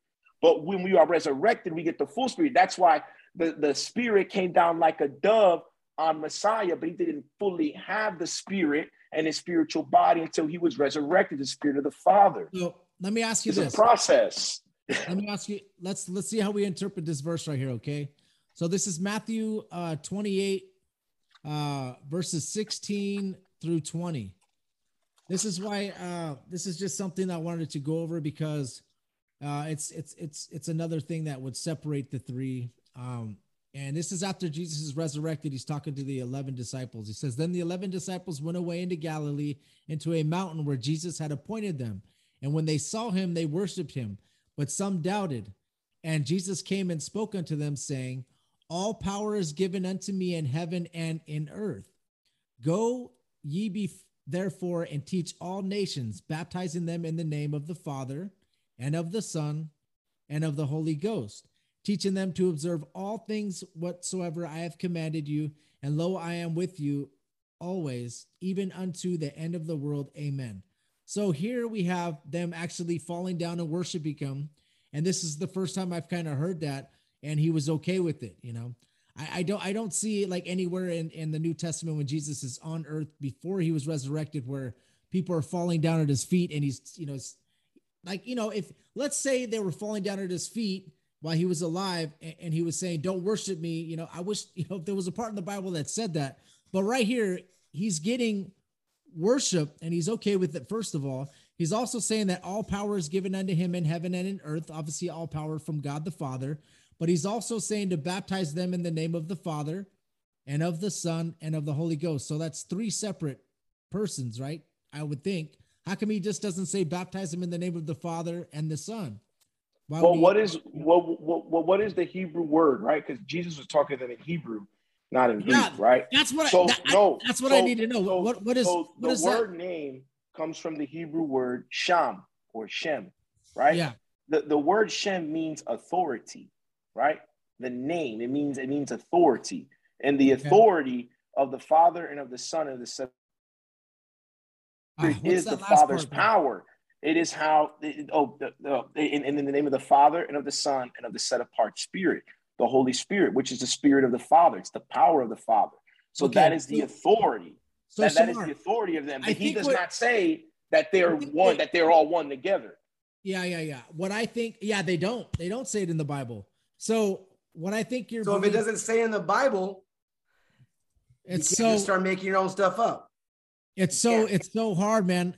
It's so hard. I should have probably, because when they say the Trinitarians, you're making up a different religion, a different form of doctrine, trying to push on other people. It is the same Father. It says the Father first, the Son second, and the Holy Spirit. You're asking it in the name. That means you are basically, it's kind of like saying, verily, verily, I say unto you. What you're doing is you're saying, I recognize God, the Son also, because in the Bible, this is what he was prophesied many times, and the Holy Spirit, which is all through the Bible. Yes, it's God's Holy Spirit. Okay, God can't visit you personally, dude. You probably explode if he talked to you, dude. Like, his glory would melt you, you know what I'm saying? So his Spirit comes on to you, and he teaches you things. That's why when you sin and you keep doing it and you don't repent, that Holy Spirit starts nagging on you. I got something for that, Jason, because this brings into perspective when you go to Hebrews chapter 4, which, kills the whole co-equal, co-eternal thing, because the Father doesn't minister into himself. Otherwise, there would never be a priesthood, because even the angels are ministers. Even the angels have their own priesthood. And you see that as well. So guys, this when he's down in the show. My bad.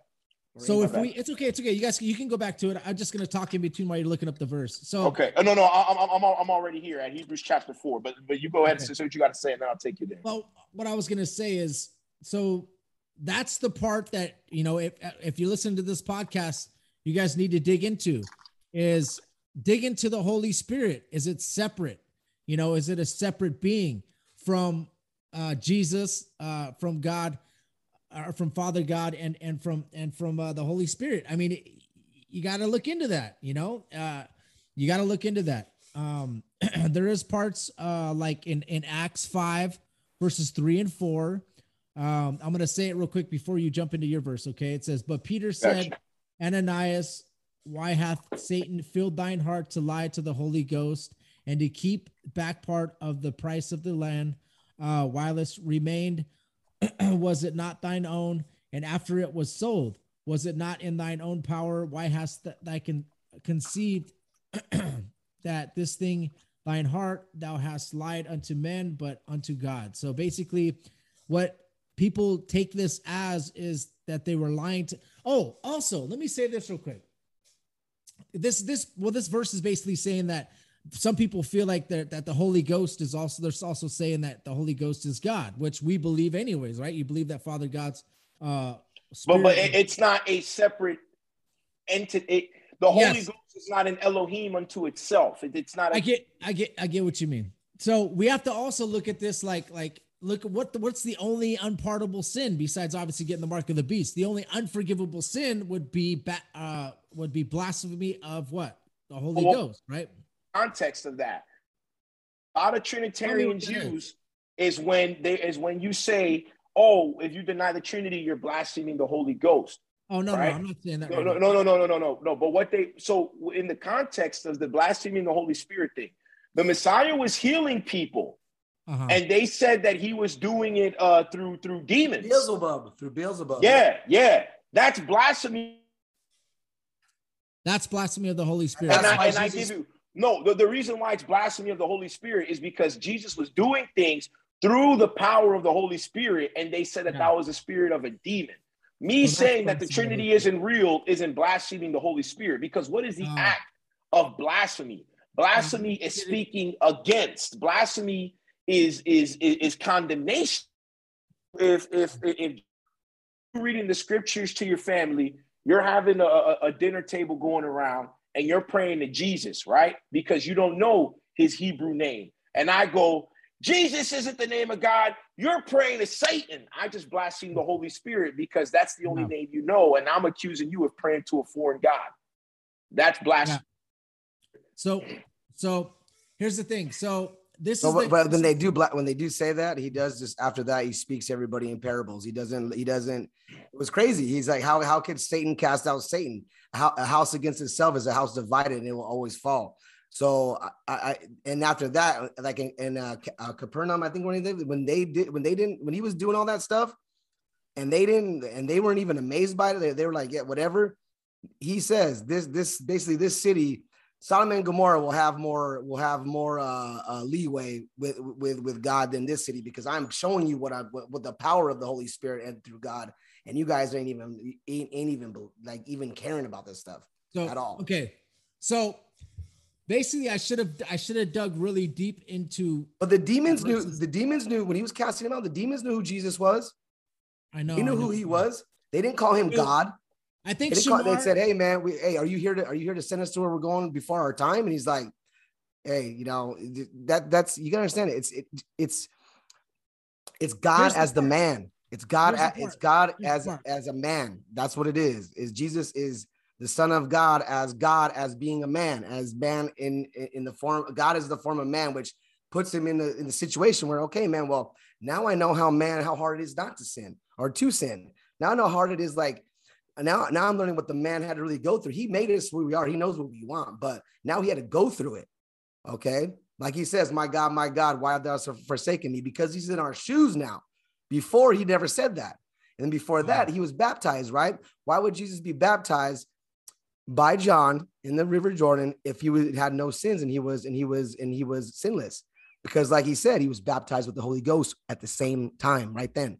And after that, you will baptize in the name of the Holy Ghost. Like and in the name of the Father, the Son, and the Holy Spirit. You got in some of these books in the Bible too, like they're not chronologically in order. So you really have to know that too. You have to know because like you said, the beliefs and the language and the stuff like that has changed throughout the so many years. You're not really going to, if you diligently go through it, you will get an answer. So your answer will be the truth. Let's put it this way, because we're getting pretty deep into this. So let's put it this way. So I asked Samar earlier. So if God, this is why the Trinity and everything, it's so confusing when you get down to boil it down. The more you study, but God doesn't want you to be confused. God is not the king. I know. How do I explain this, Josh? The reason why the Trinity is hard for you, brother, is because the Most High is not a man. The Most High is not a man. I know. I think this is, Josh, I'm going to ask you a question before I bring up these verses that I wanted to bring up real quick. Did you believe in the Trinity before you studied the scriptures, or did you study the scriptures and come to the belief of the Trinity on your own? No, I know. I didn't, bro. I didn't believe in the Trinity before. Well, okay, my church did, and I was brought up to believe in it. But I'll tell you, when I went through Bible studies of the Trinity, I wasn't 100% on it yet. I wasn't. But in the Bible, it doesn't say nothing about the Trinity. Hold on. He asked me the question. Let me answer the question real quick. It doesn't say anything about the Trinity, but listen what I'm saying here. But the reason why that I come to the conclusion now that the Trinity has to be, it has to be like, if you want to be consistent. You can't even explain it yourself now, dog, because you're so lived out now. Listen what I'm saying. It's hard to explain. Hold on. Jason, please let me explain it. I can't say you because I can't stand up here and say that Jesus is God and that God the Father is God too. You can't say that because that's saying two gods. No. So the way that Trinitarians say that the only way to be consistent with God's word with no contradictions, it would have to be, if you believe that the Holy Ghost is a God too, it would have to be three separate persons in one Godhead. I understand that part, but I do understand your analysis. I understand the oneness. I understand how the Jews, because it's important in the Old Testament, God says that there's one God. Josh, if you read the book of Enoch, not as you say it's not a place you go for stuff. That was the language they were using, my G. Okay, so if he says the Lord of the Spirits, that's how they were talking back then. That's how they were speaking. That's how the language was written out. Enoch, you could go to it and you look at it, and that's how the rabbis talked back then. So Lord of the Spirits, okay. Lord of the Spirits. I get it, Jason. Okay. Let me ask you a question. Okay, but Jason, you were taught this by a pastor. Dad got into that. You tell you, oh, the Trinity is this, but he wasn't meant for you to say the Trinity is three separate things and let's argue about this. Let's be confused. Three separate persons. No, that's not. They're not persons though. The spirit, all right. the spirit's not Hold on, Josh. I got you. So the way the Trinity gets you is through the English word God, because it is a mistranslation of the Hebrew word Elohim, right? Mm-hmm. Because the way the angels are called. No, but that's another one, right? The Father is Elohah, and then Elohim is just given to the angels and all that. In case you can't believe in the angels either, because then by the English context, where the angels are also like referred to as God, where it's a bad translation, which is why I like this one, because they say it's mighty one, right? Because then if that's the case, right, then you can't even believe that angels are real, because now you're believing in multiple gods according to what they're telling you a God is, right? Yeah. Well, it comes from the Hebrew meaning of mighty one. Here's the part that the Messiah is a mighty one. The Father is a mighty one, but there's only one God. We give all worship. Hold on, Josh. But this is how you can fall into false doctrines, though. Okay, Josh, because you start. I don't believe in religion. I don't believe in I don't believe that stuff. I'm not saying that either, Jason. Okay, so when someone Shamir told me you're regurgitating what you've been taught. That's it. Listen, not what you've studied. Listen what I'm saying. This is what I'm saying. I'm showing you that Jesus is the Alpha, Omega, the beginning and the end in these verses. He's also every knee shall bow and confess that he is Lord. I'm telling you something right now that Shamir is saying that Jesus is God. You're saying that Jesus is God. And we're saying that Father God is God. You're right. That's two gods, bro. That's why that's saying there's two gods. We're monotheistic. We only believe in one God. No, Josh. Josh. You're saying that, Josh. No. Yeah, that's what I'm not saying that. You're saying that. I'm trying to search for that because we worship the Father. No. All right. So now we need to go to the Bible verses I'm trying to show you. Let's go. Now we need to go, because this is so. Do you understand that the high priests were also called Elohim, right? So I don't know if you can share screen on here, but the word Elohim was given to, right? So you need to understand, we worship the Father. We don't worship the. That's what I do right now. Father in the name. I pray through Jesus, through the Jesus, Father. Yeah, because he intercedes for you. Saying that Jesus is God isn't saying that there's two gods, because when the Father says that ye are Elohim, that ye are gods, then there's 8 billion people on earth, and that means we have 8 billion gods. Okay. The semantic deception where they push that stuff at, right? So let's go to John chapter 14, where the Messiah basically lets us know of his priesthood, right? So John chapter 14, what verse? Yeah. So we're gonna go to John chapter, you to a couple places. All right, John chapter 14, starting at verse 12. Right? So I need you to understand this with the Israelites. If they didn't go through the priesthood, there really was no access to the Father, which is why whenever the priesthood was in apostasy, the people could only do what was right in their own eyes, and they had a hard time. So now let's go, John 14:12, right? So actually, no. Let's go before that, right? 14:1. Let not your heart be troubled. Believe in God. Believe also in me. Yeah. He's not saying I am the Almighty. He's saying believe in God, believe also in me. Do you understand that the people needed to believe in Moses to get out of Egypt? They couldn't just believe in the Father. They had to believe in Moses as well, because the Messiah ministers, right? So I'm just, because he only one that had direct access to God. Right. And then look, Yeshua said to him, I am the way, the truth, and the life. No one comes to the Father except through me. By definition, that makes Jesus Elohim. That makes Jesus a mighty one. Right? Now, besides the Father, through him, we have a two gods situation. If Jesus is equal to the Father, because that means you have two Almighties. And that doesn't work that way, right? Yeah, so you don't have two El Shaddais. You have one El Shaddai, right? And now, let's go here. If you ask whatever in my name, I shall do it. People went through the authority of the high priest to get to the Father. I'll guard my commands, and I shall ask the Father, and he shall give you another helper to stay with you forever, the Spirit of truth, right? So here we go. And then John 14:23, if anyone loves me, he shall guard my word, and my Father shall love him. It always points to the Father. And we shall come to him and make our stay with him. He who does not love me does not guard my words, and the word which you hear is not mine, but of the Father who sent me. There's one Almighty. The Messiah is not equal to the Father, but the Messiah is Elohim. He is a mighty one, right? Now, what Messiah is.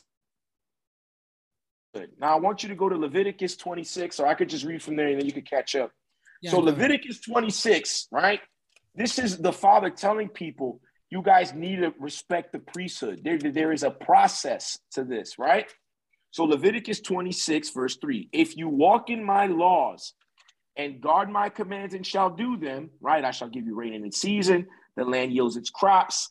And then we go right here. And I shall and make you fruitful and shall increase you and shall establish my covenant with you. And I shall set my dwelling place in your midst, and my being shall not reject you, if you walk in my laws and guard my commands and shall do them. What do we see, right? And this is if you walk in my laws and do them, when you go through the Levitical priesthood to get to that they minister between man and God, right?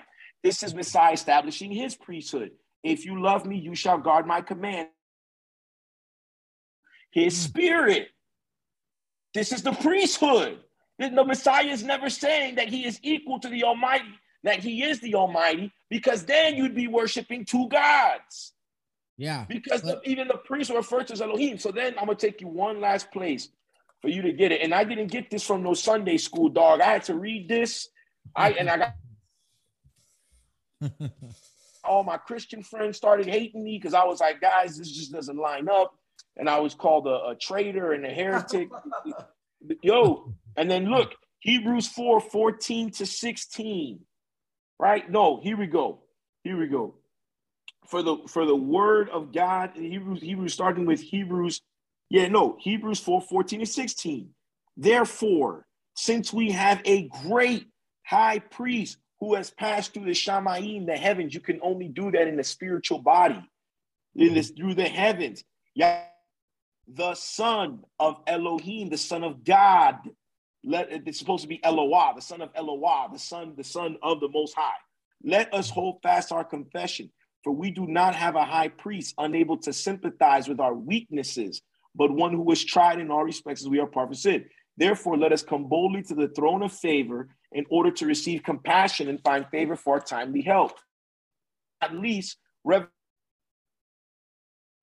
this is Jesus talking, blessed are those doing his commands.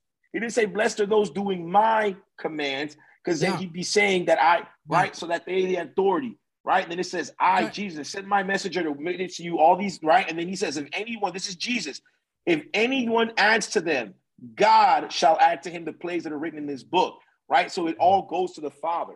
The Messiah is our intercessor to the Father. The Messiah has the power. The Messiah has the power of Elohim, right? Jesus is God.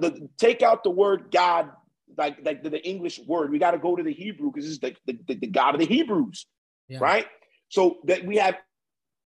So hold on. Almighty than the Son. That's what I mean. No. So Jesus wasn't created then. No, right? He was created. That's what begotten means. See, that's what begotten means. That's the thing that people have to look into, okay, guys? Because if he's created, then he wouldn't be a God, right? But brother Josh, again, this is where the confusion comes about, because you're applying the Western Greek pagan mindset. And it's from the semantics that they put in the word theos. And they weren't supposed to put the word theos, because theos is the word for Zeus, the false pen of the scribe that the Father talks about in Jeremiah chapter 8. The word God and the word theos, they are both mistranslations of the Hebrew word Elohim. That's the part, okay. That Hebrew word, that's where you can do that. You shouldn't do that. That's all I'm saying. Yeah, so that's the part that a lot of, if you guys look into the Trinity, the oneness, a lot of these different interpretations of what we're speaking of tonight as everybody's listening, that's the part that is another thing that's challenged a lot. Would be like, was Jesus created? Was Jesus God? Was he already there with God in the beginning? There's a lot of different stuff that people would challenge on that subject. So that's why I asked you that. If you feel like he was, but I guess maybe their interpretation of God, we're just thinking of it as in, like when they talk about the end times, Jesus says only the Father knows about that. Only the Father knows that. Yes, well, so that's how we know that he doesn't. What's that? So brother, what is the definition of the word begotten? Right, the word begotten, right? The word begotten, like I got my Bible dictionary right here. The Hebrew and Greek words for beget are frequent in both the literal sense and then the metaphorical, right? So the word begotten, right? The word begotten, and this is when they but I like to ask, do you believe the Bible is literal or metaphorical? Yeah. And then if you say the Bible is literal, if you believe the Bible is literal, you don't get to decide when it's metaphorical. Yeah. The word begotten is used in a very literal sense. You can't pick and choose when there's The scriptures gives you a disclaimer. The scriptures will tell you, and then you start to speak in parables. So whatever went down in that situation, that was metaphor. If you don't see, this is a parable, this is a story, this is a this is a that. That means what you read is what you saw. Begotten, right? The word begotten right here, to beget, right? This is oh my goodness, man. Shout outs to Zondervans for just straight up lying. This is a good subject, dude. Yeah, because once you have the definition of the word begotten, it's up to you to decide when do we get to pick and choose when the Bible means something, or does the word mean what the word means? And that's when people like to say that I'm being a blasphemer or Aryan and all of that. And it's like, hey, I'll be your freaking Huckleberry, dog. I don't care. What you call it? The word begotten. Here we go. Let's go to the definition of the word begotten right here. Matter of fact, if you want, if you let me share the screen, we could all figure it out together. This means born. Just born, right? Just means born. Begotten just means born. Doesn't mean you were born of a mother or of a wife. It just says born. But you have to be made to be born. Yeah. How can you, Josh? How can he be the son of the Father if the Father didn't make him? Hold on. I'm trying to. Multiple participants can share simultaneously. I'm trying to make it so you could share the screen. I think. How do you do it? Let me hold on. Yeah, right here. All right. Participants. Okay. Is it Hold on. I'll start sharing when someone else is sharing. Do it now. Oh, screen. There we go. I'm doing it now. Can you? Am I good? Yep. All right. Start broadcast. 3, 2, 1. Oh, you guys good? Am I good? There you go. Yeah, so far so good. Yeah. I bet. All right. So let's go. The word begotten is a literary, right, past principle. Yeah. Typically of a man, sometimes of a man and a woman, right? So to beget comes from a man. The seed comes from a man. A woman does not have children. No. A woman just grows our seed. That's all a woman does. So the Father can beget. The Father begat the angels. The Father can begat his son. Our sperm is alive. Like, I don't care. People like, yo, our sperm is alive, dude. All a woman is, and if you're a feminist, don't get butthurt. I didn't make the rules, all right? No, you're right. It also, because it says in Genesis, it says the seed of the woman, and that's biologically wrong because the woman doesn't have a seed. Exactly. The woman just holds the seed. So the son is begotten. It's the Father's power, right? Yep. So let's go to the word beget, right? Bring a child bring something into existence. What is it to bring something into existence, right? So let's just go Let's just go all the way, right? Let's close all the loopholes. Bring something into existence. Something into. I like this. This is awesome, dude. This is cool. Meaning, right? To bring something, right? To bring to being, cause to be, compose, right? Now let's go. Bible Hub is funky because Strong's Concordance be running with the page with the man. I have a lot of it. Since I started this journey of just studying and going deep and researching, guys, if y'all listen to this, research the researchers. Yeah. Listen, if you pay me $1 million, I'll tell you Santa Claus is real, and I'll use the money to make something fly in the sky. Right. So here we go. Beget. Right. Now let's go to the Hebrew, because the first Matthew they found is in Hebrew. To bear, bring forth, beget, bear, become the father, bring forth, bring forth, bring forth, bring forth. Now, what is it to bring forth? Beget, beget, beget, bring forth, bring forth. Right? Produce, produce. What is the definition of the word produce? To make.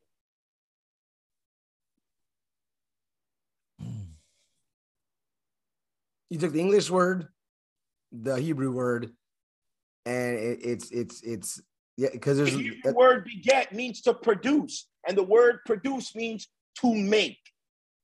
Yeah, it's interesting. It's interesting. Interesting. It's hard. It's stone cold facts, Josh. Hold on. You know why it's hard for him to grasp this? Because it's years and years of being taught this stuff. It's interesting, dude. But you guys got to understand though. Like, it's interesting. I lean more towards Shamar. I do, because the Trinity is not in the Bible. So God means what He says, and He says what He means. Okay, and if, like you said, if you take the Bible literally, okay, parables aren't metaphors. They're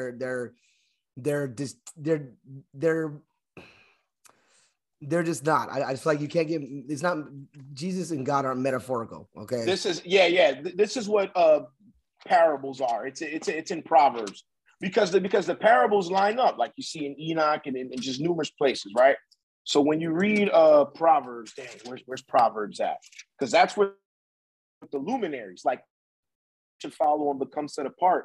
He I moderated his teaching, but me and him, we like studied together, and we found out the calendar and found out like the new moon is the full moon, and Judaism's been lying to us. Yeah. And we finally created it we finally put a calendar together according to scripture, only based off of scripture.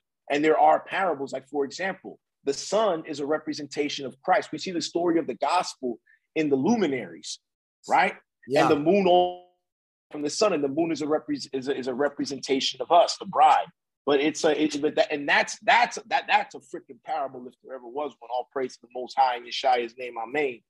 But what does it say? Dang, I forgot what is it. But you guys know the verse where it says it is but a thing of the Most High to hide a matter from a man.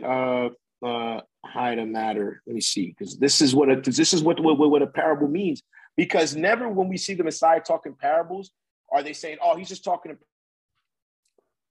parables," because y'all wouldn't get it. They're like, you know what I'm saying? Hide a matter. His believers only got it. So the elect. The way that people challenge the only begotten. I'll just say that the way that they do it in this would be say only begotten is ancient writers often use this objective to describe a child's unique relationship with their parent. Moreover, the emphasis was on the specific relationship, not the physical begotten itself. In fact, monogenes is better understood to describe a relationship as one of a kind or unique. This is exactly how the biblical writers would have understood the word. That's what I don't know if that's the what. But what's the source, Josh? Because they're pulling monogenes, and that's Greek, the Hebrew. Because every Christian that I've brought, I don't know, something I don't know Hebrew. Because it's genius. It's genius, Josh. It's genius. So you're telling me these people who were born and raised in Israel with the Hebrew language is a very literal language. Dude, people were going through a plague and they named their kid some name because there was no food.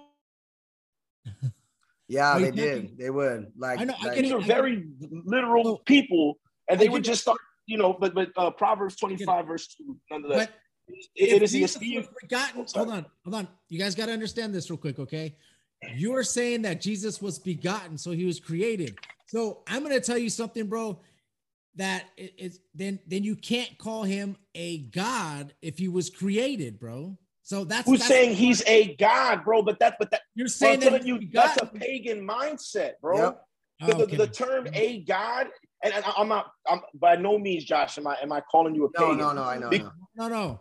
I'm just telling you, we have to try to establish this. We're all cool here. I'm telling you right now, bro, that I'm still studying. So I can't tell you, oh, I'm 100% this way, because I'm taking the time to try to find this stuff out. I'm going to keep continuing to fight and find out. And I'm taking what you're saying, Shamar. I'm taking what there's a ton of different things.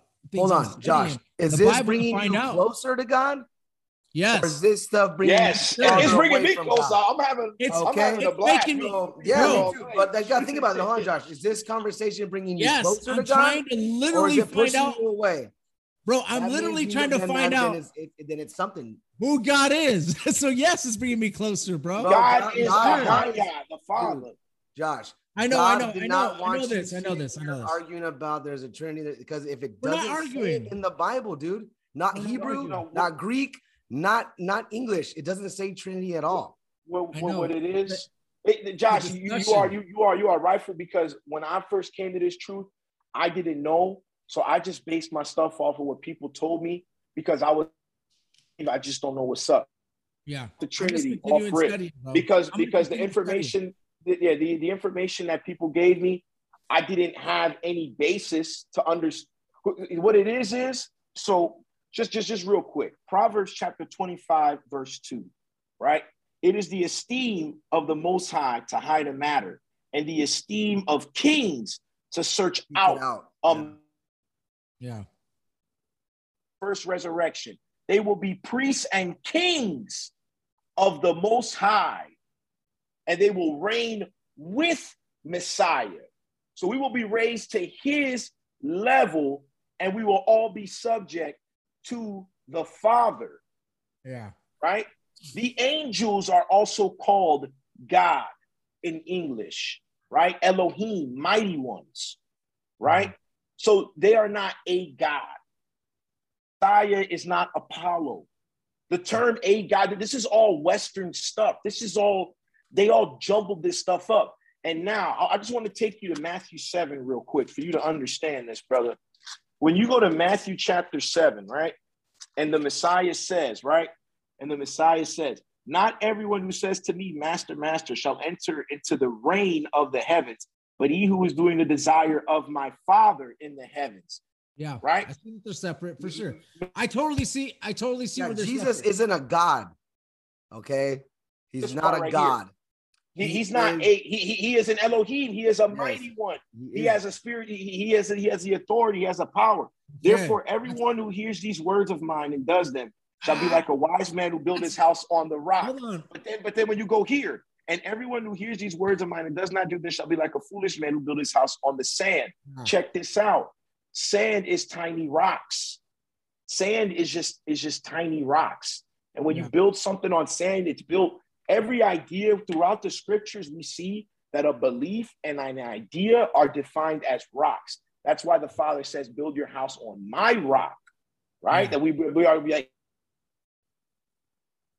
Oh, man, I wish this thing, for some reason, it cuts out whenever we get deep into some good stuff, man. Stuff, man. But basically, when I didn't have a foundation, right? Before I went on this journey to just go through every single page, line for line, I don't care if I'm up till 3 a.m, I did not have a basis for my beliefs or my ideas. So I got my beliefs and my ideas from a source that claimed to have the answer. Because as people, we just want it easy. That is the flesh. We cannot submit to God's will. And in Proverbs 2, what do we see is God's will in Proverbs 25, verse 2, which is genius because everything in his due time. Otherwise, hey, guess what? The guys who built the Tower of Babel, they had all these ideas, and what happened, right? So Proverbs 25, verse 2, it is the esteem of the Most High. He esteems himself to hide a matter, and the esteem of kings to search out a matter. Yeah. It's the most popular. If you believe that the word begotten is actually what it means, you're accusing Jesus Christ of being a creature. If the Father said that he made the Son, how am I being wrong by saying that he was created? I didn't wake up and say, oh yeah, Jesus was made. No, dude, that's what it says. I get it. That's what it freaking says. Yeah, so it's interesting. So what I gotta say to the audience is everybody needs to dig into this and read the Bible and ask for discernment from God. No, not just read the Bible, bro. Like Shamar says, No, go through it expositionally, verse by verse, break it down, learn the Greek, learn line by line. You got to line by line, and don't take one verse and just say, "Oh, this is it." I got whenever I read the Bible, I gotta have 3 versions open and go womb. I read through one version and they gotta line up, and you'll see where the false pen of the scribe is at. I had an NLT in my house.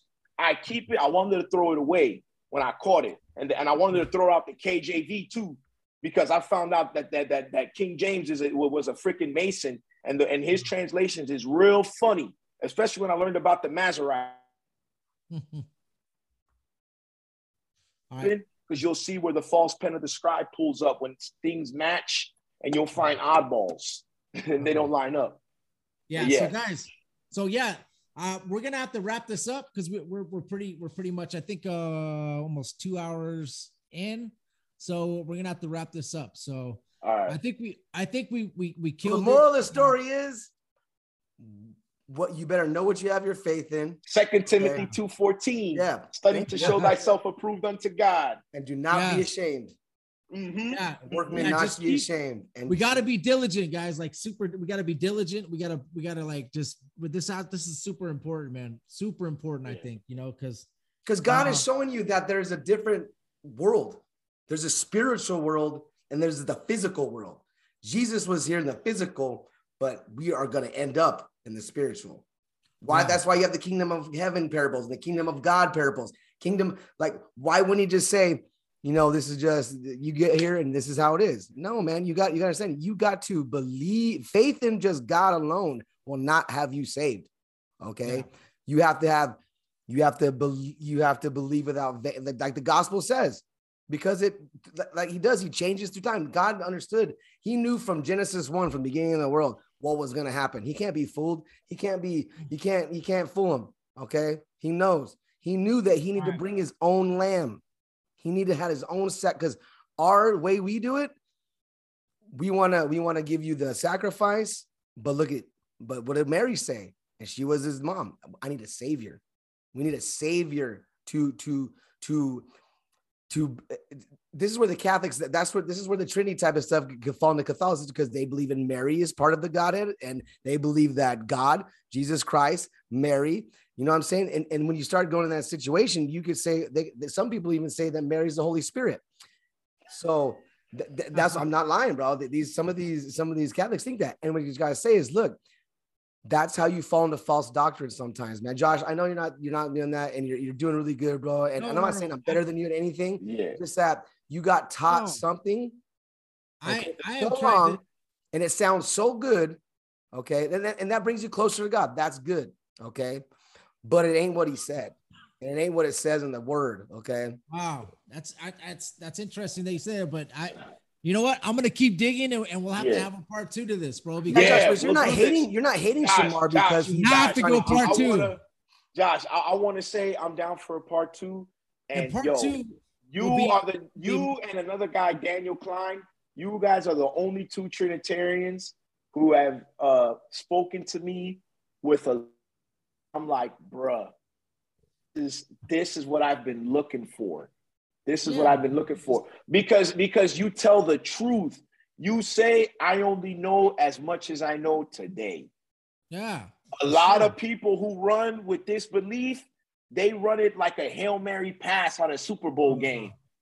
I'm not. Whether they right or wrong, they just worried about running with. If you're a pastor and you are a leader of a church and you're leading sheep and you're being a good shepherd, you better watch what you're teaching, because you will be judged way worse than anybody else, dude. Okay. So if you're teaching false things, okay. I think God would do the same thing to us, because we are teaching. There's sheep that are following. No. Yes, Shamar, Josh. Yes. But look, we're trying to spread the truth. We're trying to discern and dissect the Bible through the truth. This is what the whole podcast is about, is exposing evil and dissecting the truth. So when Shamar comes on, it's all with love. When Jason's speaking to me, obviously he's my brother, but totally, dude. As a Christian brother, this is all with love. But I know where you're coming from, Josh, because I've been there. I know what you're saying. We're all trying to dissect it, bro. Brother, we all brothers here. We are brothers in Christ. Heck yeah. Shamar. He's mad at you, Shamar. He's mad. He can get out of this and go. I'm like, I want to be a the blood Trinity. Adopt me. Shamar is my dude. I love you, bro. Seriously, man. I love y'all, man. From the bottom of my heart, man. You guys made my freaking night, man. Yeah, me too. You too, man. So we're going to end the show, bro. We got to end this in prayer. Anybody that's still listening, if you listen all the way to the end, leave a comment, okay? And also share this podcast. I think it was a pretty interesting discussion, and we just went into a lot of different things, man. And I still had some more Bible verses to go over, but we're going to save that for part 2. All right? I'm down. All right, Father God, in the name of Jesus, you, wow, what a subject. I know that it's hard for us as humans, Lord, to understand you and what you are doing, Lord. So I really appreciate you opening up my eyes, and also having Shamar come on the show. I appreciate Jason also being on the show. Thank you for giving us a clear connection. Anybody that's listening to the podcast that's going through any hardships, Lord, break the chains. I know that we're going through a spiritual battle day to day, and we need to put on the full armor of God. If anybody out there is listening right now and you're being tempted by the devil or tempted by demons, Lord, can you please help them put on the armor of God? And also me, myself, and my brother and Shamar, if we're being tempted in our lives, help us put on the full armor of God, please, Lord, because I know that right now it's getting real. Life is delicate, and we're trying in our faith and our us being saved. This is a delicate subject we're talking about, Lord. So help us to have discernment, open up our eyes, and help us to find the truth. Thank you, Lord. We love you. In Jesus' name, amen. Amen. Amen. All praise to yes. His name, amen, man. Thank you, Lord. For everything. Hey, anybody listening? To blow this thing on here, man. Let me say something before I go, though, Josh. Yeah, before you go, please, Jay, go ahead. Open up your Bible. And if you want to start at the New Testament, Old Testament, open it up.